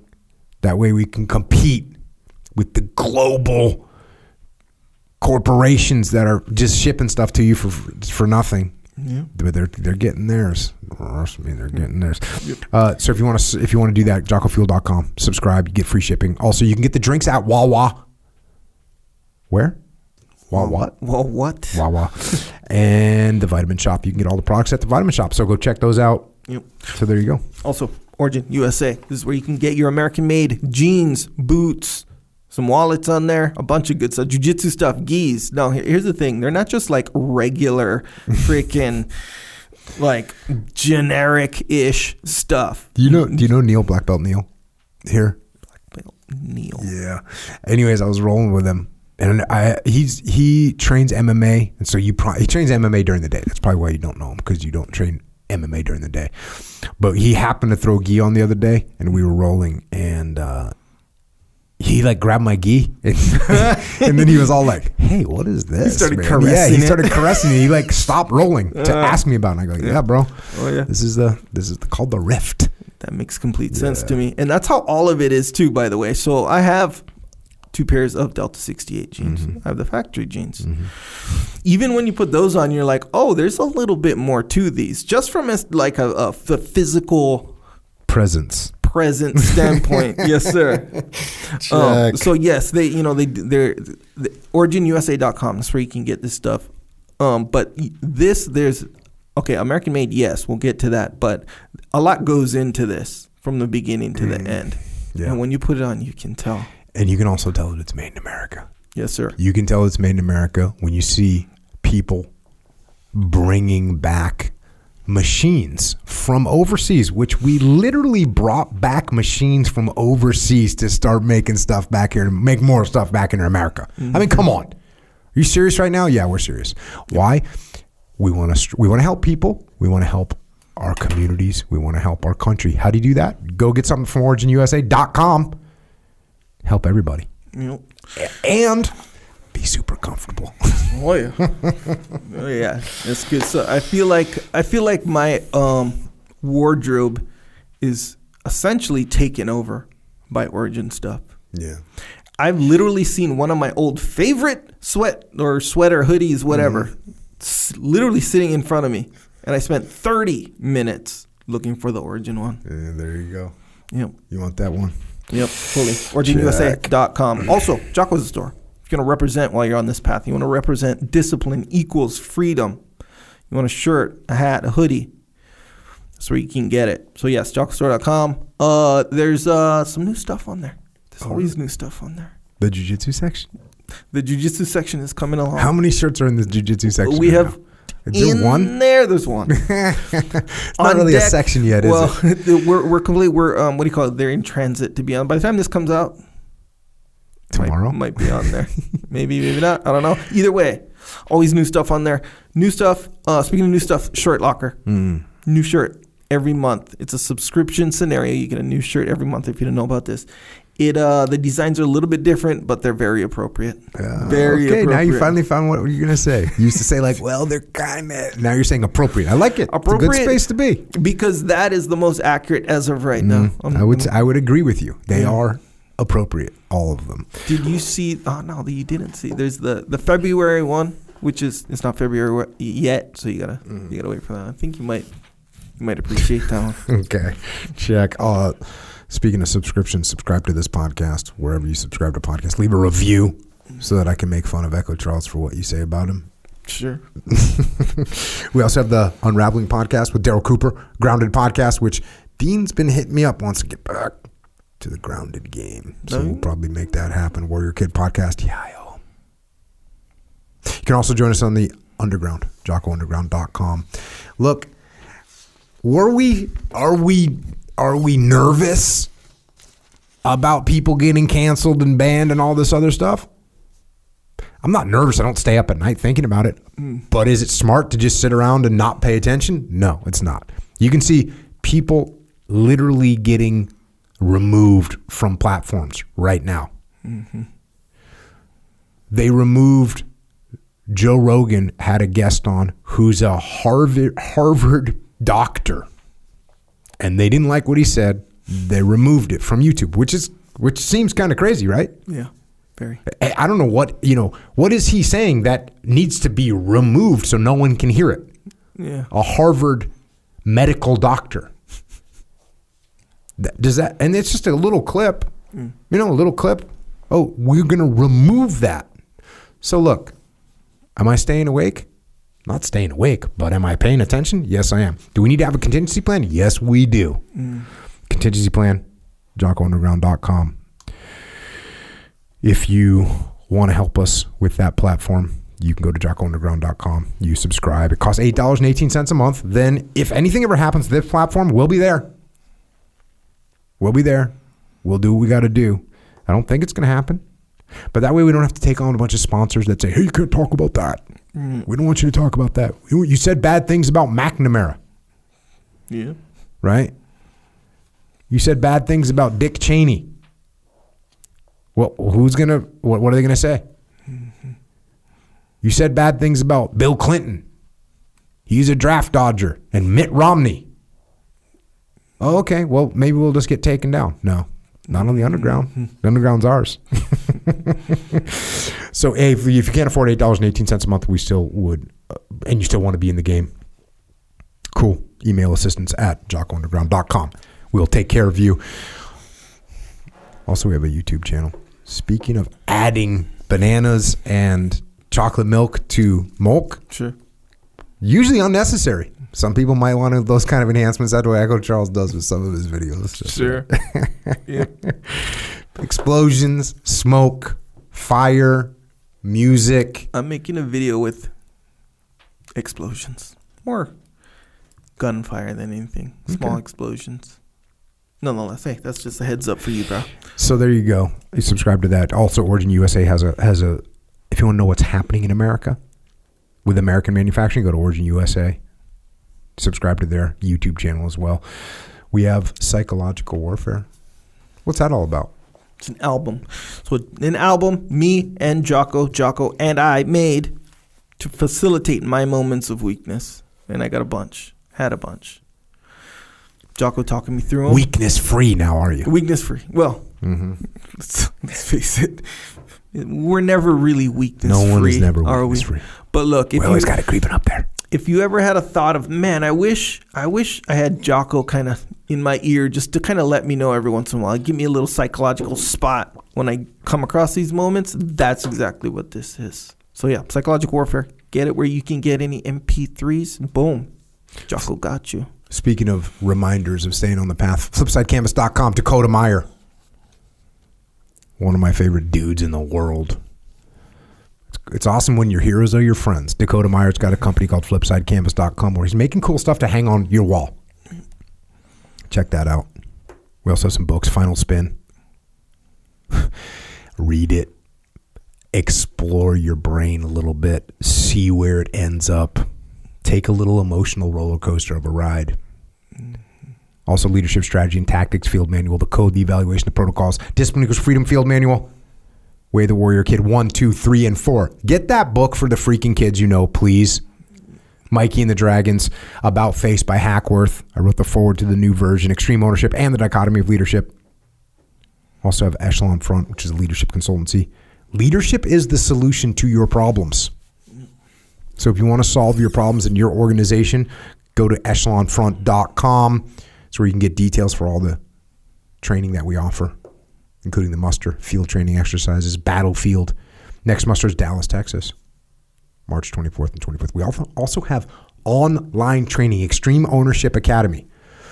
If you want to take ownership of your life, if you want to learn the pragmatic methods to take ownership of your life, you want to learn how to interact with other people, you want to learn how to settle down problem situations, you want to learn how to detach and not get emotional when you shouldn't get emotional, you want to learn how to lead, and you want to learn how to follow, and you want to learn how to move forward in your life, go to extremeownership.com. That's what we're teaching there. I'm on there all the time, live. You want to ask me a question? Come ask me a question there. Come and ask me a question there. extremeownership.com. If you want to help service members, active and retired, your families, Gold Star families, check out Mark Lee's mom, Mama Lee. She's got a charity organization. If you want to donate or you want to get involved, go to americasmightywarriors.org. And if you want more of my doom-filled diatribes, or you need more of Echo's distracting dialogue, you can find us on the interwebs. On the gram, on Facebook, on Twitter, on Getter. Get it. Echo's at Echo Charles. I am at Jocko Willink.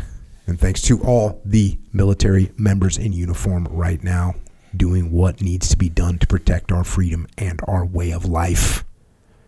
The same goes to police, law enforcement, firefighters, paramedics, EMTs, dispatchers, correctional officers, Border Patrol, Secret Service, and all first responders out there. Thank you for protecting our way of life here at home. And everyone else out there, remember to make yourself as capable as possible. Strong, fast, smart.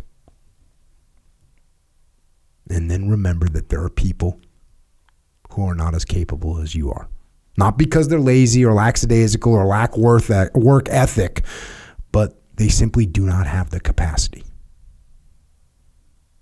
And then do your best to help those people out, which is part of being a good person, and will make their world, and thereby our world, just a little bit better. Thanks for listening. And until next time, this is Echo and Jocko.